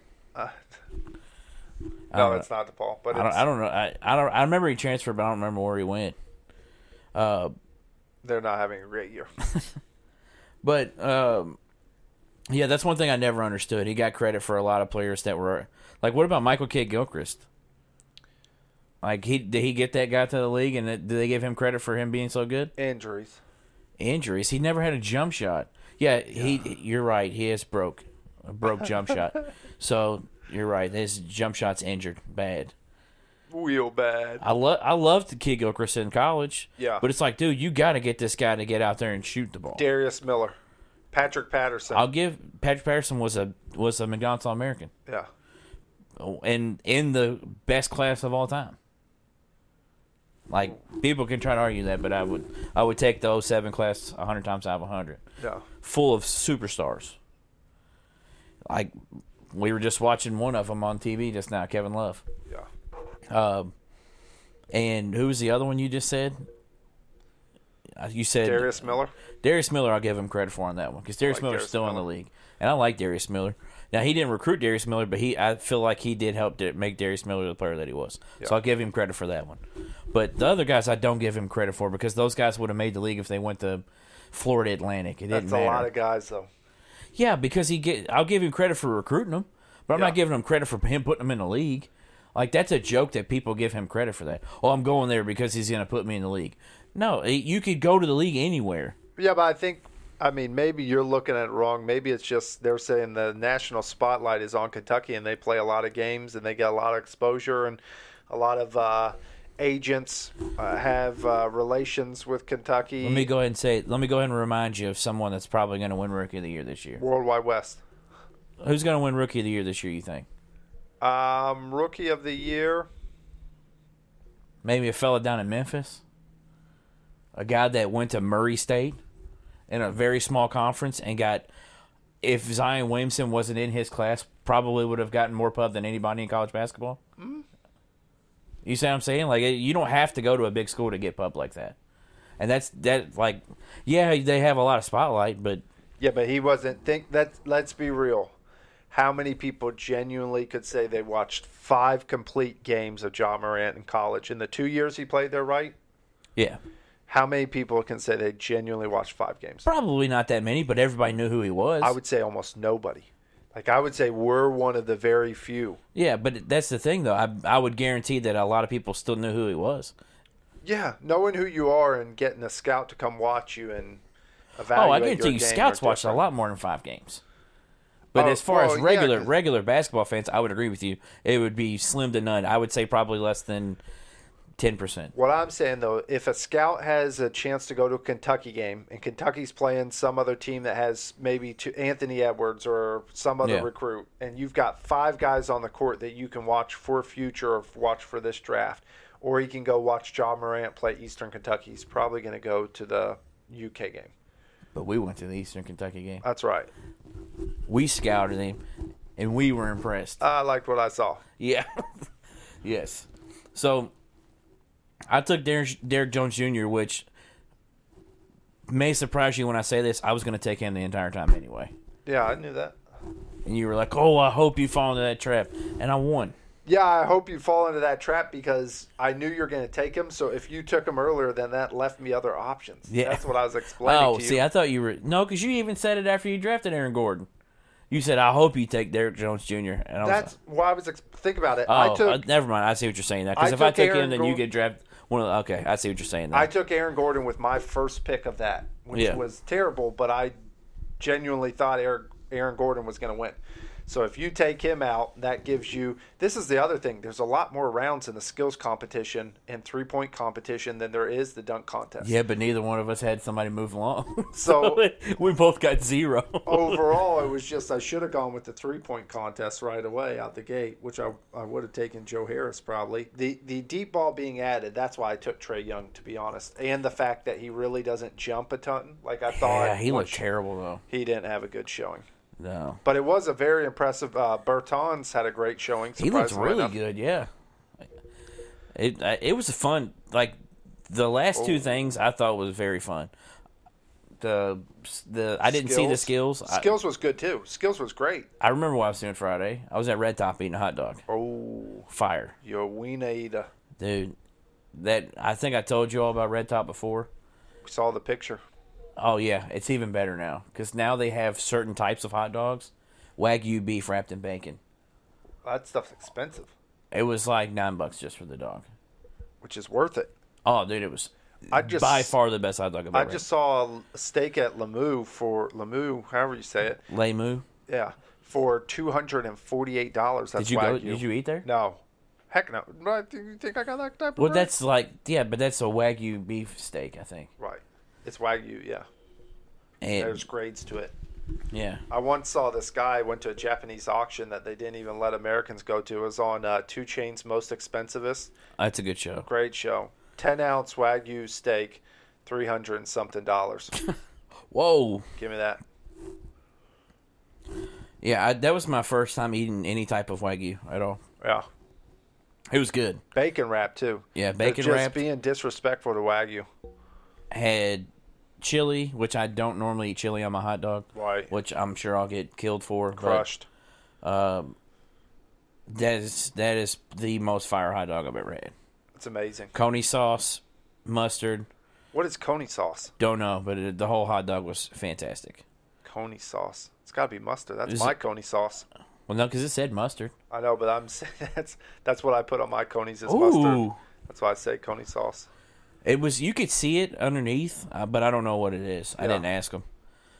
But it was, easily the most fire hot dog I've ever had. But moving to the All-Star game. The All-Star Well, game. hey man, what about the three? First and foremost, the skills competition was great. All bigs advanced. I started to say that. Oh, okay. So it was all bigs. Very interesting. Now the last one, they did miss a lot of threes. It was kind of like throwing it at each other to try to hit it, knock it out. And then you went into the 3-point contest, new format, phenomenal addition to it. I'm kind of one of those guys who's a traditionalist, and I'm kind of like, man, you just got to keep doing what you were doing. But to be honest, a lot of the veterans like Reggie, Kenny, D Wade, all the other analysts who we heard, Shaq, all these other guys, Scotty, all of them embraced it.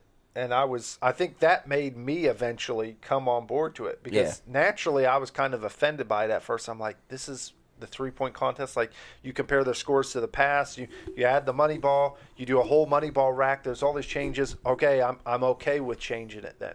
So great addition. Made it. They added 10 seconds. Everybody should have had the chance to finish on time. You know what I mean? Yeah, that 10-second addition was kind of ridiculous. I think it was a trial year, and I think next year they might do 8 seconds.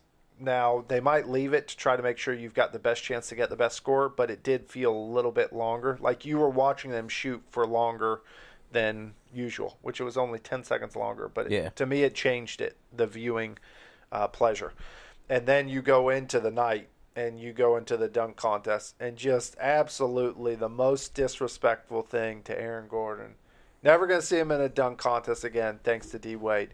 D Wade just. I love how everyone's blaming him, and then he comes out with that tweet. He's like, "I love how I'm getting all the blame, but I wasn't the only one that gave him a 9." Hey, you know what? That's what I say. You're pointing the finger, D Wade. How many fingers you got going back to you? If D Wade gave him a 10, they tied again. Yeah, but if Candace Parker gave him a 10, they're doing it as well. Chadwick Boseman. Yeah. That's who I blame it on. Yeah, the Black Panther. Yeah. Terrible. I mean, why is this guy even a judge? What's funny is we're sitting over at Smitty's watching this. Yeah. And DJ's fiance, Katie, was like, "Man, who's that? That skinny guy keeps giving them bad grades. That skinny small guy." And I was like, "That's the dude that played Black Panther." She's like, "No, it's not." I was like, "Yes, it is." It's like, how did you not notice that whenever they showed them up close at the very beginning? She's like, "That's not him." And then they showed him again. She goes, "Oh my gosh, it is him." Wakanda forever. Yeah, I was like, I've never even seen the movie, and I knew that was him. I know. I did as well. Now, why he was a judge, don't know. Should have been Lil Wayne. Take it to the judge. Should have been Lil Wayne. Get Lil Wayne down there. Let J. Cole judge it. Yeah, because at least he can dunk. I think J. Cole would have been a great judge. Yeah, I bet he'd have given him a 10. Aaron Gordon would have won. You think so? For sure. I feel like that he just pulled, like, he didn't have a dunk. And then Shaq told him to jump over him. I think he didn't have a dunk before. It should have been, if you get 450s, it should have been over. Well, didn't Derek Jones Jr. get 450s as well? No, he didn't. He got, so the way they do it is you advance to the next round. Well, that's always been like that, though. So they both advance, and then they both got 50s in that. And so because they both got 250s in the final, Yeah. then they had to go to a dunk off. I'm going to be honest with you, and I don't care if I'm in the minority on this. I don't think that taco fall dunk was as impressive as everyone says. I think the mascot dunk that he did was way more impressive in 2016. That's the most impressive dunk of all time, dummy. The mascot one? Yeah. Well, you were the one that argued with me that dunk contest wasn't the best one ever. Okay, there's a difference between the best dunk of all time in a dunk contest and the best It had dunk two contest. of the most impressive dunks ever in dunk contest history. Yeah. And it was by two different people. I think Aaron Gordon's dunk this time, the 360 off the back of the backboard, I think that's in that conversation of top 5 dunks of all time in the dunk contest. I think you got to probably put Dr. J in there from the free throw line. I think Jordan's dunks... See, I take him out because of what Levine did in 2016. No. Levine put it between his legs from the free throw line. Yeah, but it wasn't from the free throw line. And neither was Dr. J's. Dr. J's was. Run the tape back. More of the story, and this year, did you see Levine was working on a 360 from the free throw line? Yeah, which is insane. Oh, my God. Which is insane. It looks so weird, too. Yeah, it didn't even look real. It, for real, looked like it was glitching out on a video game, like something was not right. And he missed it. He didn't make it. But yeah. I'm going to guess he's probably made that at least once. I'm going to guess he's made it. Because it wasn't like he missed it bad. No. He, barely missed it. Hit off the back rim. He was high enough. Trying to find the rim after doing a 360 from the free throw line, you're probably a little concussed. Yeah. You don't know where you're at. You said you weren't really impressed with the one. I like the one where he jumped over the guy and the guy threw it off the backboard, Derek Jones Jr. Yeah. I like that dunk a lot. But that's my thing is I felt major repetition from Derek Jones Jr. I didn't share it, but there was a video of some of his high school dunk contests that he did so much more of a variety than only jumping over people and taking the ball off the back of their neck. I felt like that was everybody. And only doing between the leg. Yeah, for some reason that was the dunk this year. Yeah, it was just jumping over somebody. Right. And I was like, can we do something else? Like, these are very impressive. I don't want to take it any. But it was like, okay, who can jump over the tallest person or who can jump over, Yeah, but the tallest person to me was the one up. Like, a lot of times you used to see it, they'd add people to it. Yeah. And that's the thing. But to me, the Derek Jones Jr. first dunk, he pushes off that dude's back. That's got to be a deduction. He misses it, and then he pushes off the dude's back. I felt as if Aaron Gordon was robbed again. And I use the word robbed. I think Derek Jones Jr. was a great contestant and would have won against anybody else. So you think it should have gone another round is what you're saying? This is, you know what I think straight up? They were talking about it should have been a tie. I think that's the worst thing I've ever heard in commentating history. You want a tie in a dunk contest? Hey, guys, don't be stupid. What should have happened is you should have said, we're doing one final dunk, whenever that may be. You tie in the final, you go, we're doing one final dunk. This is not a scored dunk. This is you vote for him or you vote for him. You get to watch both dunks. That's what it should be. Why would you not do it that way? And I think also, too, they said it, you should bring the half point back. In my opinion, that Tony thinks that too. I don't know how much I agree with that. That Pat Connaughton dunk where D Wade gave him an 8, that was better than an 8. Oh, I agree with that. Pat Connaughton was, to me, the most slept on one in that competition as far as scores. And he brought the hype in the first one with the white man can't jump. Yeah. Dwight Howard should never even look at a dunk contest again. That was awful. Yeah, but I told you, he requested to be in there, and the NBA didn't have anybody else. Nobody wants to do it. It's like we said, Ja's not going to do it. Zion's not going to do it. I mean, sad if they really don't do it. Like, I hope Ja comes around. Ja's pretty much already said for sure he's not doing it. Yeah, I mean, he said, nah, I'm not going to do it, but Zion hasn't said, but I think if you get Zion, you'll be good. Yeah, I feel like it's a snowball effect. Right. You get him, you're going to get other people that want to dunk against him. Well, but this is the thing. I think the opposite. I think in the case of if you get Zion, people might not do it because they don't want to compete against Zion in a dunk contest. Why would you want to do that? That's not going to end well for you. See, I would love to see I mean, Gordon's never going to do it again, but I'd love to see Gordon and Jones, Levine, Mitchell, Zion, and Ja. That would be my dream for next year. I get the Mitchell addition. I really wasn't overly impressed. And I'm just saying just because he won it a couple years ago. Right. So you add all the winners from a couple years ago and then the guys that some people think should have won. I think Derek Jones Jr., Aaron Gordon, and Zach LaVine is good enough for me, and then you add Zion. Those are my dream four for next year. If somehow the NBA could make those.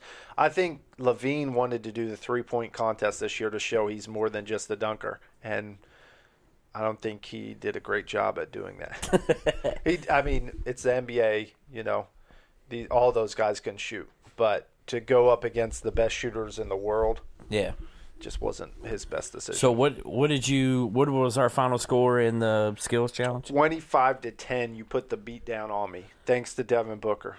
Yeah. Yeah, 25-10. So then we went to the All-Star game. Yep. And I was a little nervous about the setup of it. I can't lie. I think you were kind of hesitant as well because you felt like they were kind of taking it from the Big Three, and you were wondering how good they could actually do it. That was the TBT. Or the TBT. Yeah. Or wait, I thought it was the Big Three that did this. No. The Big Three does where you go to a set score, but the TBT tournament has that Elam ending. So once you get under 4 minutes, they always called a timeout. The teams always called a timeout, and then they added, I forget how many points, 9 points.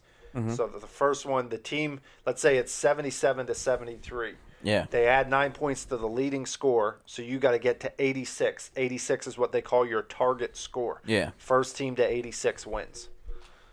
So that's, Big Three has where you get to 50, but the target score as far as in the game is the TBT. So they basically took the best of both worlds and put their own spin on it. Now, I didn't know how I would like it, but I did like it. And then I also, for those of you who didn't know, we'll just give a quick synopsis of it. They had two different captains, like they started doing 3 years ago, something like that. That's right. Because they got tired of East versus West because it was getting out of hand with how bad 2 years ago, right? This was last year and the year before. Yeah, so this is the third. Yeah, this would be the third year. Yeah, you're right. Because it was LeBron's last year in Cleveland against Curry's team, and then both times in L.A. And those are the guys who are voted on by the fans. So in my opinion, I do like that as well, too. The guys who get the two most votes get to be the captain. So the quarters, they basically picked two charities from the city that they're in, right? That's right. And the two captains were Giannis and LeBron. And basically, whoever wins the quarter wins $100,000 for that. It's $100,000, right? Yeah, right. $100,000 for that charity and that one. And you do that for the first three quarters. They reset the score every quarter, but they keep it up as well. They keep track of it, I guess you should say. Total score for the first three quarters. And then to honor Kobe, they would add 24 points to the total scores from the first three quarters. Right. I thought the coolest part, other than the fourth quarter, was the part where they tied, and instead of just not giving anybody anything, it just went to the team that ended up winning. Right. Which I heard an argument to say that each charity should have got $50K at that point. I could see that. I like just playing it out because that just makes the fourth even more meaningful at that point. You knew it was already going to be meaningful. Then you just add an extra $100K. Those kids were going insane. It was awesome. Yeah, and it's at one point everybody was going insane, man, because like I felt bad for my two brothers, Ryan and Matt, because they were watching it. Ryan fell asleep and Matt fell asleep as well. And I'm like, I don't think you all realize what you are missing right now because I knew neither one of them DVR'd it. Because you expect them to play hard in the fourth quarter, but like I don't think anybody expected them to play as hard as they were. Like there was like a couple minutes in, and Embiid goes to the free throw line, and he is pouring sweat and chirping. Yeah, I was like, dude, this is insane. Like just a couple minutes into it, and it was insane. And Team LeBron came into the quarter down 9. Yeah, and ended up getting the win, but. It was so much fun to watch that fourth quarter. It was literally like all the best players playing against each other. I still think, though, after the second quarter, it was like during the second quarter it became a game. The first quarter was very lackadaisical. It didn't look like doing that system was going to change much, to be honest. And I saw an immediate change in the second quarter. And I think part of that was the certain players like CP3. CP3 was playing hard the whole game. Kyle Lowry was playing hard the whole game. Giannis was playing hard the whole game. Rudy wasn't playing super hard, but Rudy he was playing really good. So that's the notes that I took were, first and foremost, the best pick of the entire draft was Rudy Gobert at 12 for you, finishing with 21 points, 2 assists, and 11 rebounds. He basically solidified your victory for you.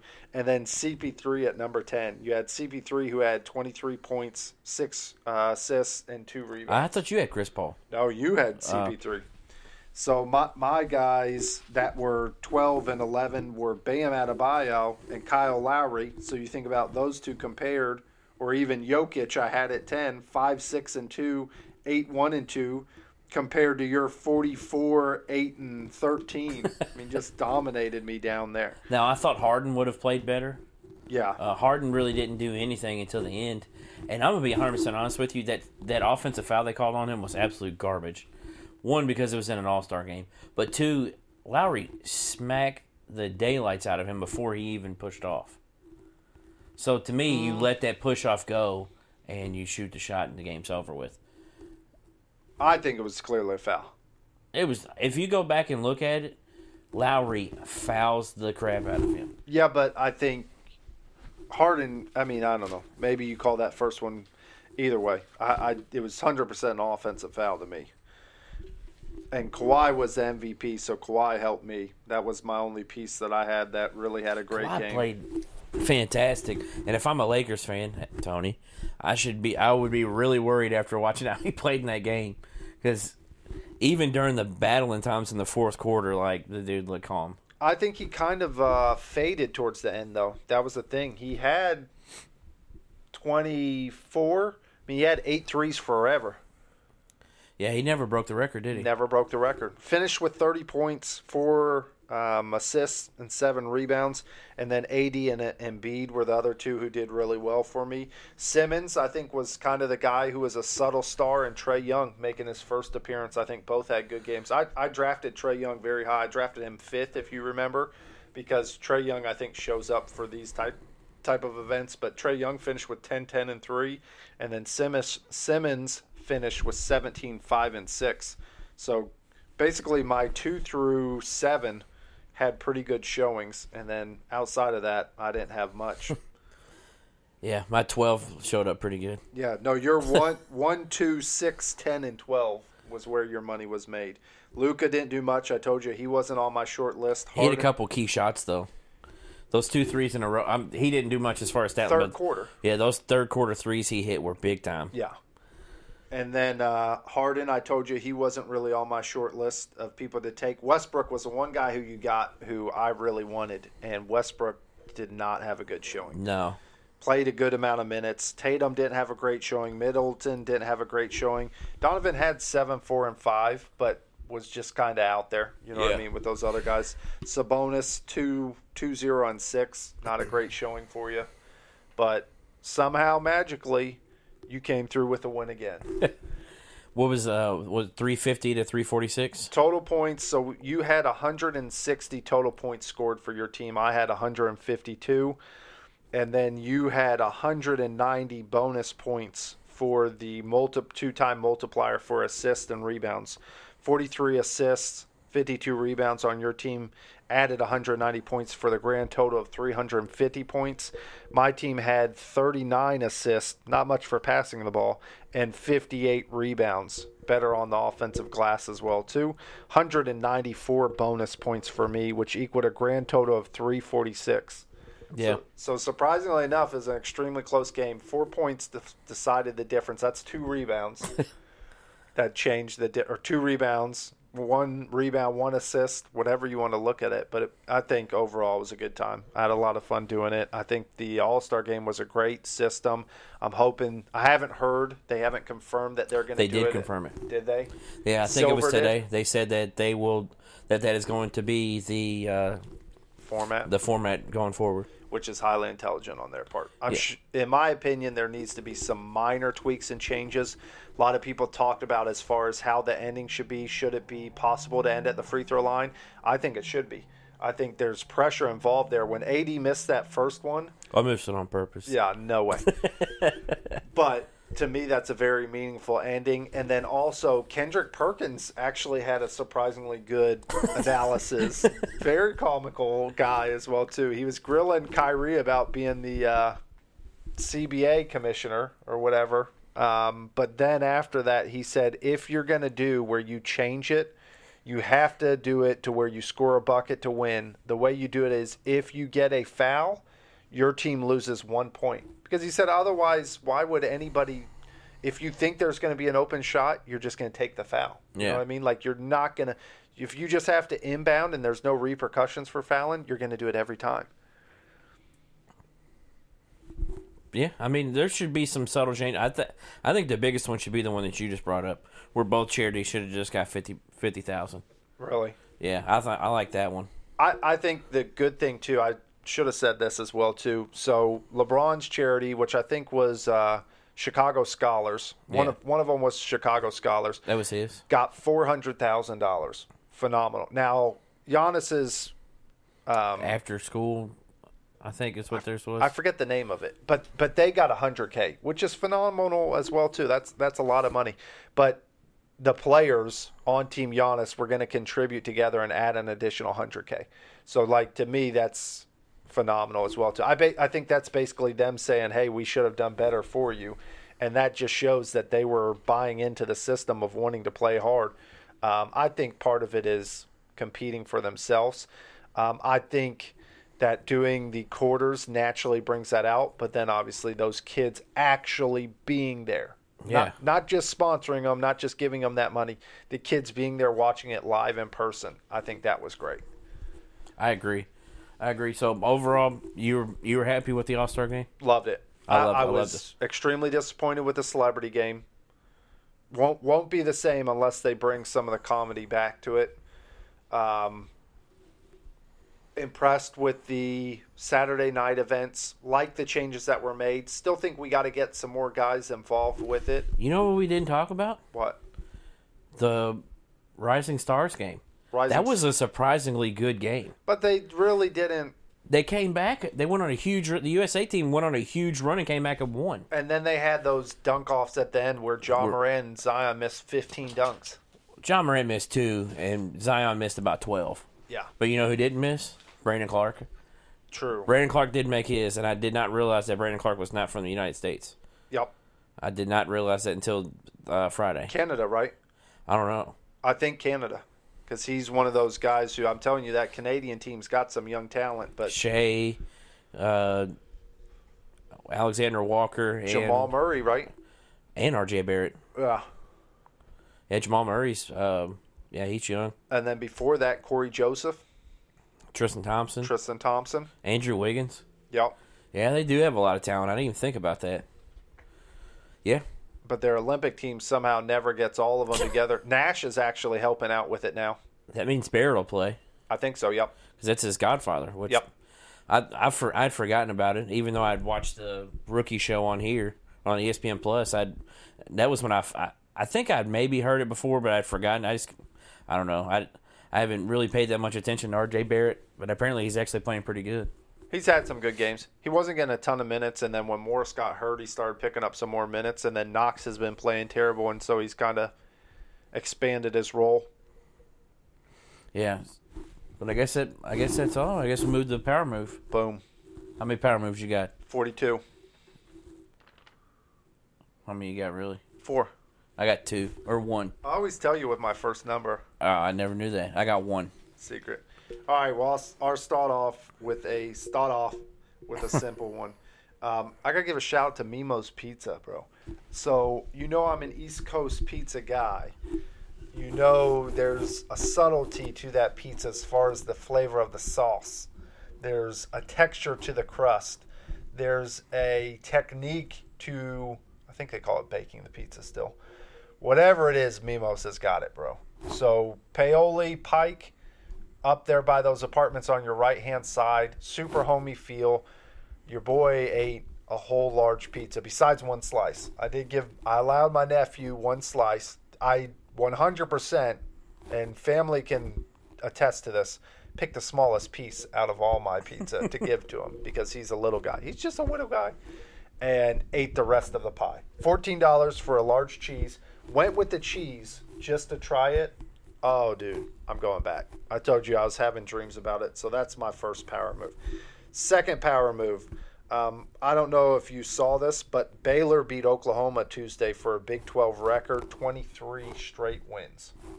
I did not see that. Got to give Baylor a little bit of a shout out, and that's also part of the reason why I've told you I'm rethinking my strategy as far as picking teams this year.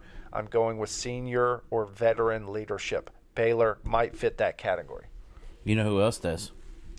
Of many teams. Louisville. Villanova. Colin Gillespie. Louisville does. Carolina, no. Louisville does. I know. Oh, Carolina, no. So, my power move. Monday, we played basketball, and while we were playing basketball, they had moved the Daytona 500 to Monday because of weather the day before. And there was a horrific accident that involved Ryan Newman. And so, DJ, here's where you can tell your guy that I'm going to talk about NASCAR. Ooh. Yeah. So, there was a horrific crash. For those of you that didn't see it, DJ seems like he's got a bunch of guys. He seems like a guy. Oh, for sure. You take it how you want, DJ. Yeah, for sure. It's funny, man. He's like, you listen to Shaq's podcast? I'm like, nah, man, I don't really have time to listen to podcasts. And when I do, I usually listen to King and the Sting. But he starts telling me facts about Shaq, and I'm like, man, I've been a Shaq fan for a long time, man. I know all these facts. Like, you should know this about me, man. It's like me trying to tell you stuff about a bunch of movies. Like, you watch a bunch of movies that I don't watch. Ooh. And he would be able to tell me that. You know what I mean? I didn't know he's a big movie fan. Oh, yeah. Him and Katie go to the movies all the time. Movie buff. Yeah, he's Why a big don't you just movie get buff. a Fire Stick? He's got one of those. He's got one of those cards from Regal where it's like I don't remember, and you can go to unlimited movies in a month. Yeah, I thought they took that away. That was the movie pass, but Regal got it. Ah, So smart move on Regal's part. power move, But back to what we're going. Whoa, blow your nose, man! please. Big booger there. But there was a horrendous. How did he get hurt? Not even playing. He's on the bench and somebody injured him. Maybe his nose was just running or something. Yeah. Horrendous accident that involved Ryan Newman, which looked like it could have been potentially fatal, if we're being honest. Right. With the way he caught on fire and flipped and everything. And got hit on his driver's side. Yeah, and you are going to be like, why is this your power move? Did you see your boy yesterday walking around the hospital already? Pretty impressive. So that's my Felt power like move. a new man. Well played. You see well what I played did there, bro? You see what I did well there? played. I like that. I was actually saving that, and that was just good timing. Yeah, that was good. But yeah, gotta give the power move to Ryan Newman. Yeah. Car catches on fire, flips over, gets hit on the driver's side and everything, and the dude is already walking at the hospital. I think he's already been released. Probably going to be back in the saddle next week. If he's driving already, dude, that's ridiculous. That'd be insane. I would reconsider my career, to be honest. Like, I think you've made enough money. Just bail. But my other one, I should have started off with this one too. Got to give credit to All-Star Game. Changes made help. Great city, good venue. Jerseys, surprisingly great jerseys. When I saw them in person, the 24-2 thing I thought worked out well. Now, it was pretty comical because I wanted to know how many people around the country went, who's that number 24? And then, which one? Yeah. Or who's that number 2? But the kids there from the charity, I think, were the biggest selling point to me. Fun to see the new players involved. And I think overall it was the correct players that were selected besides one. You know, obviously should have had Bradley Beal there. Who did you take out? I mean, I don't know. Sabonis has had a great year. Bam's had a great year on a team that's winning games. I don't know who you take out. I think that was the only guy that should have additionally been there is Bradley Beal. Somehow we should have figured out how to just get him in there. Yeah. And then my last power move as well, too. I don't know if you saw this, but shout out to Ron Rivera. Now the Washington Redskins coach, and I hope he's a terrible coach because I hope the Eagles continue to kick the Redskins' rear end, even though I think they beat us this year. With that being said, former Panthers coach as well too, right? So he decided, what's he going to do with all his Panthers gear? He's going to have a charity yard sale. So he takes everything and he sells it, and he raised over $30,000 for the Humane Society in Charlotte there. Wow. Sold over like 4,000 pieces, met a lot of people, signed some autographs, patted some babies on the head. Did a great job. But to me, if you're going to get rid of your stuff, that's the way to do it. Make $30,000 for a charity of choice. Humane Society, in his case, doing a lot of good for old Charlie's little brothers and sisters out there. The best part of when he was announced, though, was the Josh Norman deal. No, it was the owner being like, "Happy Thanksgiving." Oh, yeah. It's like, what, dude? What are you talking about? Oh, man. It's been a long day. Yeah, it's been a long couple years for Washington. Yeah. Well, I don't even remember. When's the last time they were good? Sean Taylor. That was a long time ago. Yeah. How many beefs you got? They re-signed Adrian Peterson. That was a good choice on their part, by the way. I've got 2 beefs. Same. I'll go with my first one. All right. So, I don't know if you saw last night, but NC State beat the brakes off of Duke. Close game. Yeah, it was close. It was after Louisville won, so I got to come home and watch that. And it actually put Louisville back in first place for time being. Sole possession, right? Yeah, by a half game. Well, after the game's over, you're going through the handshake line, and Kevin Keats looks to say, hey, we're going to try to keep these guys, and Kay just blows by him. And it made me think, this guy does this every time he loses. How do you lose that many games and it's not because he's a bad coach. I'm not saying that. But he's lost a lot of games because when you coach a lot of games, you're going to lose a lot of games. He's also won a lot more than he's lost. Yeah. You've lost that many games, and you still can't be a good loser. I mean, or not a good loser. I don't, because I'm not a good loser either. Right. But you can't be respectful for the person that just beat you. That's an awkward conversation, though. I've always thought about that. Like, the winning coach is trying to think of something to say to kind of make it cordial and also not rub it in his face and say you competed. But guess what? Duke didn't really compete yesterday. Well, see, here's the thing. Did Roy Williams throw a hissy fit when Mike Krzyzewski came back and beat them in Chapel Hill? Not to step on, would like, if you remember correctly, Roy Williams was actually very cordial with him. Yeah. And it was like, with the way we just lost that game, there's no way I wanted to really talk to you. But guess what? Roy Williams didn't do that. Yeah. Like, that's what bugs me about this is you've been doing this for so long. Just take the beating. You got beat. It happens. Take the beating. The dude obviously wasn't trying to show you up. He looks like he was trying to make sure you guys didn't get trampled or didn't get disrespected, and then you disrespected him. Yeah. I don't know. I mean, when we beat him, he complained about how we were able to do more things than they were. It's like, dude, you're at home. You won't get every call all the time. Like, stop him. You lost. That's what, I feel like he never gives credit to the other teams, and it bothers me. I think that's part of him being an elite competitor, though. I don't think he does it naturally, I don't think he does it intentionally. He does it naturally, but there's a point at which you got to give some people a little bit of credit. Yeah, and his preparation is elite. Yeah. I don't think he's there yet, but he might be close. But my beef is going to be with the Cleveland Cavaliers. Oh. This one is an interesting situation because I told you before the season I was not high on the John Beilein situation. Surprisingly enough, I don't think it was a great move for John Beilein either. And it's a rare case of wasn't right for either party. Beilein took less money to be there. The Cavs are in a rebuilding process with young talent trying to figure out what their future is. Beilein's offensive system and defensive rotation does fit an NBA system. He was going to have a good team. I think literally maybe he wasn't forced out the door, but I think Juwan Howard was ready to take a team, and I think Juwan Howard wanted to take Michigan. And so Beilein probably could have been there again this year. I think Beilein thought this team was not going to be that great. And now later in the season, I think he might be right. They're a good team, but they're not a great team. They were definitely hot at the beginning of the season, but have definitely gone downhill as the season's gone on. They lost a lot of pieces, man. I don't think people understand those pieces that they lost, how important they were. I still think Iggy was one of the most underrated players in college basketball last year. And I think Matthews was another guy who I wish Matthews wouldn't have got hurt, Tony Hicks's buddy, because I would have really liked to see him have a fair chance at an NBA career. Now, he's probably, if he's not already there, going to have a great foreign career. But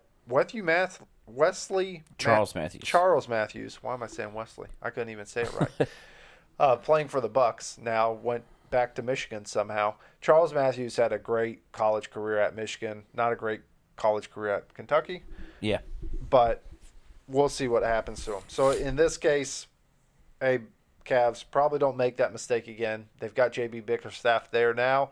I don't think he's the coach of the future in the long run, but I don't think they need to dive into a situation and pick up somebody. I think, surprisingly enough, like a Jason Kidd wouldn't be a bad option. I think you've got, Fizdale out there. Fizdale, I wouldn't mind seeing, but there's a lot of guys who will be available in the future. I think the Knicks pulled the plug on Fizdale way too early. Yeah, I think I like Fizdale. I know we both do. We both like Fizdale a lot. Yeah.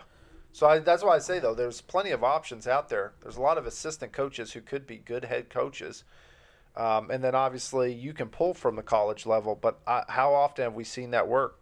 Like, Billy Donovan is the one guy who you have to give credit to. Yeah. Billy Donovan has that team playing at an elite level when they don't have an elite roster. I mean, if you think of guys that it's Larry Brown.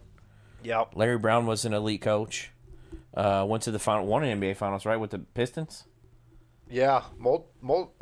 Two, right? He won one, I think. Van Gundy? No, who's the guy that coaches in Dallas? Didn't he win one with them, too? Carlisle? Wasn't Carlisle at Detroit? I don't think so, but maybe you're right. I feel like I thought it was Larry Brown both times. It might have been. I know he won one of them at least. But a lot of people don't realize that Larry Brown was at Kansas. Yep. And SMU. And was it UCLA, too? Somewhere else as well. I think it was UCLA because I'm pretty sure he coached against Louisville in the '80 championship. He's got some age to him, obviously. Yeah.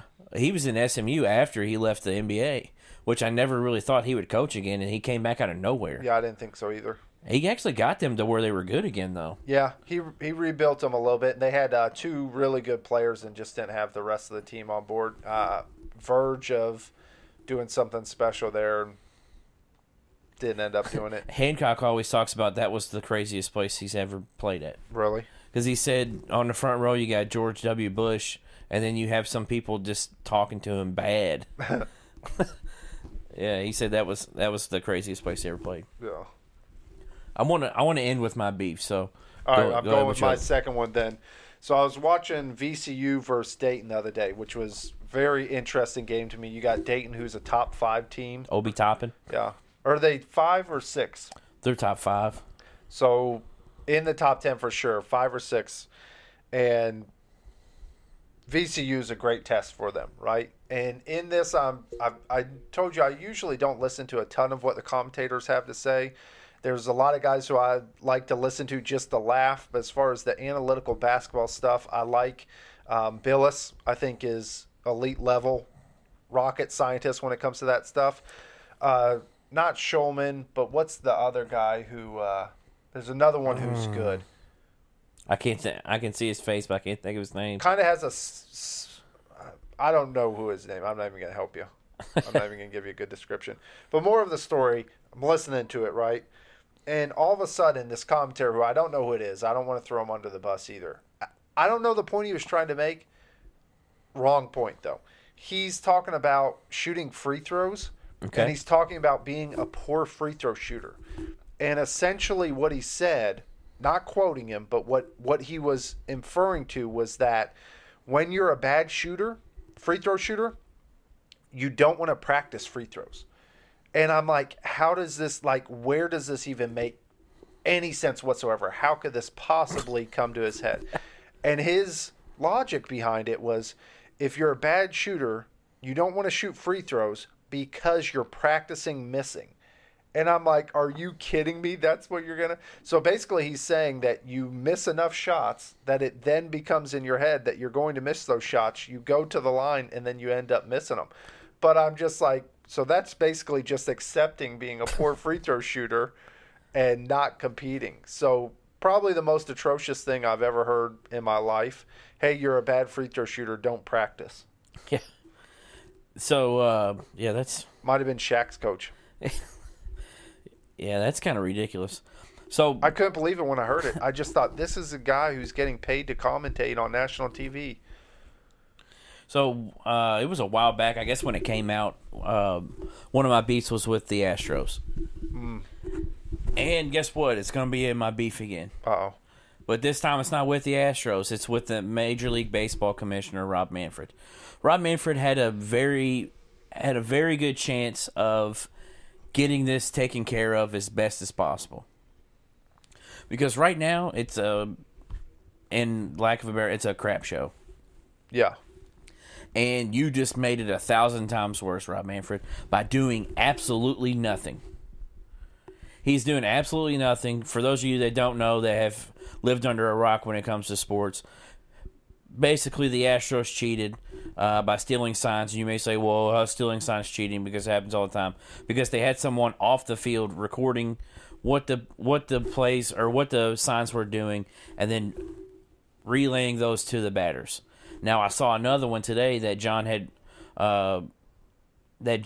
heard about on a podcast that was from the Nationals World Series game this year, that a batter had a buzzer taped on the top of his bat, and he swung the bat, and I think he foul-tipped it, and it knocked the tape, and it knocked the buzzer off, and he went and picked it up. Oh, man. And then you're like, okay, it doesn't really look like a buzzer, but then the tape gets stuck to his batting glove. And you can see the buzzer on the tape. Yeah. And he just puts it in his back pocket. So you're like, okay, well, why is this a big deal? Rob Manfred's doing absolutely nothing. They won a World Series from it. They beat teams that probably they would have not beaten. Like those Yankees teams, they kept them out of the World Series. The Dodgers team, they beat in the World Series. There's just a lot of things that went on during it that was shady. And now Rob Manfred's doing nothing. And guess what? You got all these guys for the Astros that are worried about getting plunked. Guess what, dude? You deserve it. Yeah. If you're going to do that, and then Rob Manfred's not going to do anything, Rob Manfred's going to be partly to blame for it. Now all these guys are going to get ear-holed. Now you're going to have guys that maybe are some of the best players in the league, but guess what? They might be out because they're hurt because they get hit with a ball. Right. Because you decided to make a decision to not do anything about it. Well, the interesting side of this all, too, is I saw they were talking about it as far as the gambling involved with it. Yeah. What is your projection for wins for them next year is what they were mainly referencing. How do you know how many wins did that contribute for with them adding it? Yeah. What is their ceiling this year? What is their realistic expectation?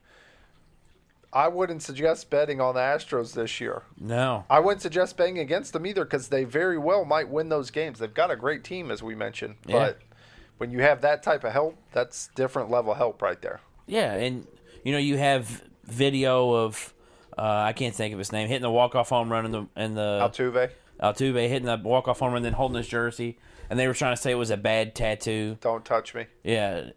Get out of here, dude. There's pictures of shirt being tight, and you can see the outline of a wire on someone's shoulder. Like, quit it, dude. He had the wire on. You know he did. It's been proven already. Just stop hiding behind stuff.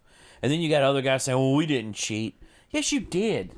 It's already been proven. Like, stop. Well, Verlander was the one who came out and said he knew they were and said he should have done something about it. And then there has been a couple of guys. And I respect those guys. Okay, it happened. I wish it didn't happen. I should have said something. Yeah. I can't do anything about it now. Blah, blah, blah. Well, okay. and he wasn't a part of it. That's the other thing we were talking about last night is pitching staff and batting and fielders are two completely different things. Like the pitchers don't really even interact with the team until they get to the game necessarily. Yeah. But, yeah, that's pretty much all I got. I just figured we could probably get a decent discussion out of that last part there. What do you think as far as if you were the commissioner, what are you suggesting? Just make the no-winner that year in the World Series. Really? Man. I mean, that's the only logical thing. Take all their rings and make no winner that year. You know what the weird thing is? I was thinking about as far as major leagues, And we obviously know Roger Goodell. We obviously knew David Stern. I could have said Rob Manfred. You probably wouldn't even know who it was. No, but Selig was before, right? Yeah, Bud Selig. So I knew Selig. So that's the weird thing about this. Where Adam Silver, I think it's just because I'm a basketball fan. Yeah. But that's where this guy's got a platform now. How long has he been in there? It's been a little bit. Yeah, it's probably been a little bit. This is the first time I really knew his name. Yeah. So you've got a chance to make a change. Man, he's in a tough spot. I don't know what he's going to do. Well, he's already done it. I mean, what else can you can't go back on it now. You've already made a decision to not do anything. Public's still calling for a change to be made, though. Yeah, but I mean, I guess at this point, there's not really anything you can do. I think if people boycott going to those games, there might be something more done. Maybe, maybe not. I don't know. I guess if you're Rob Manfred, you just hope it blows over fast.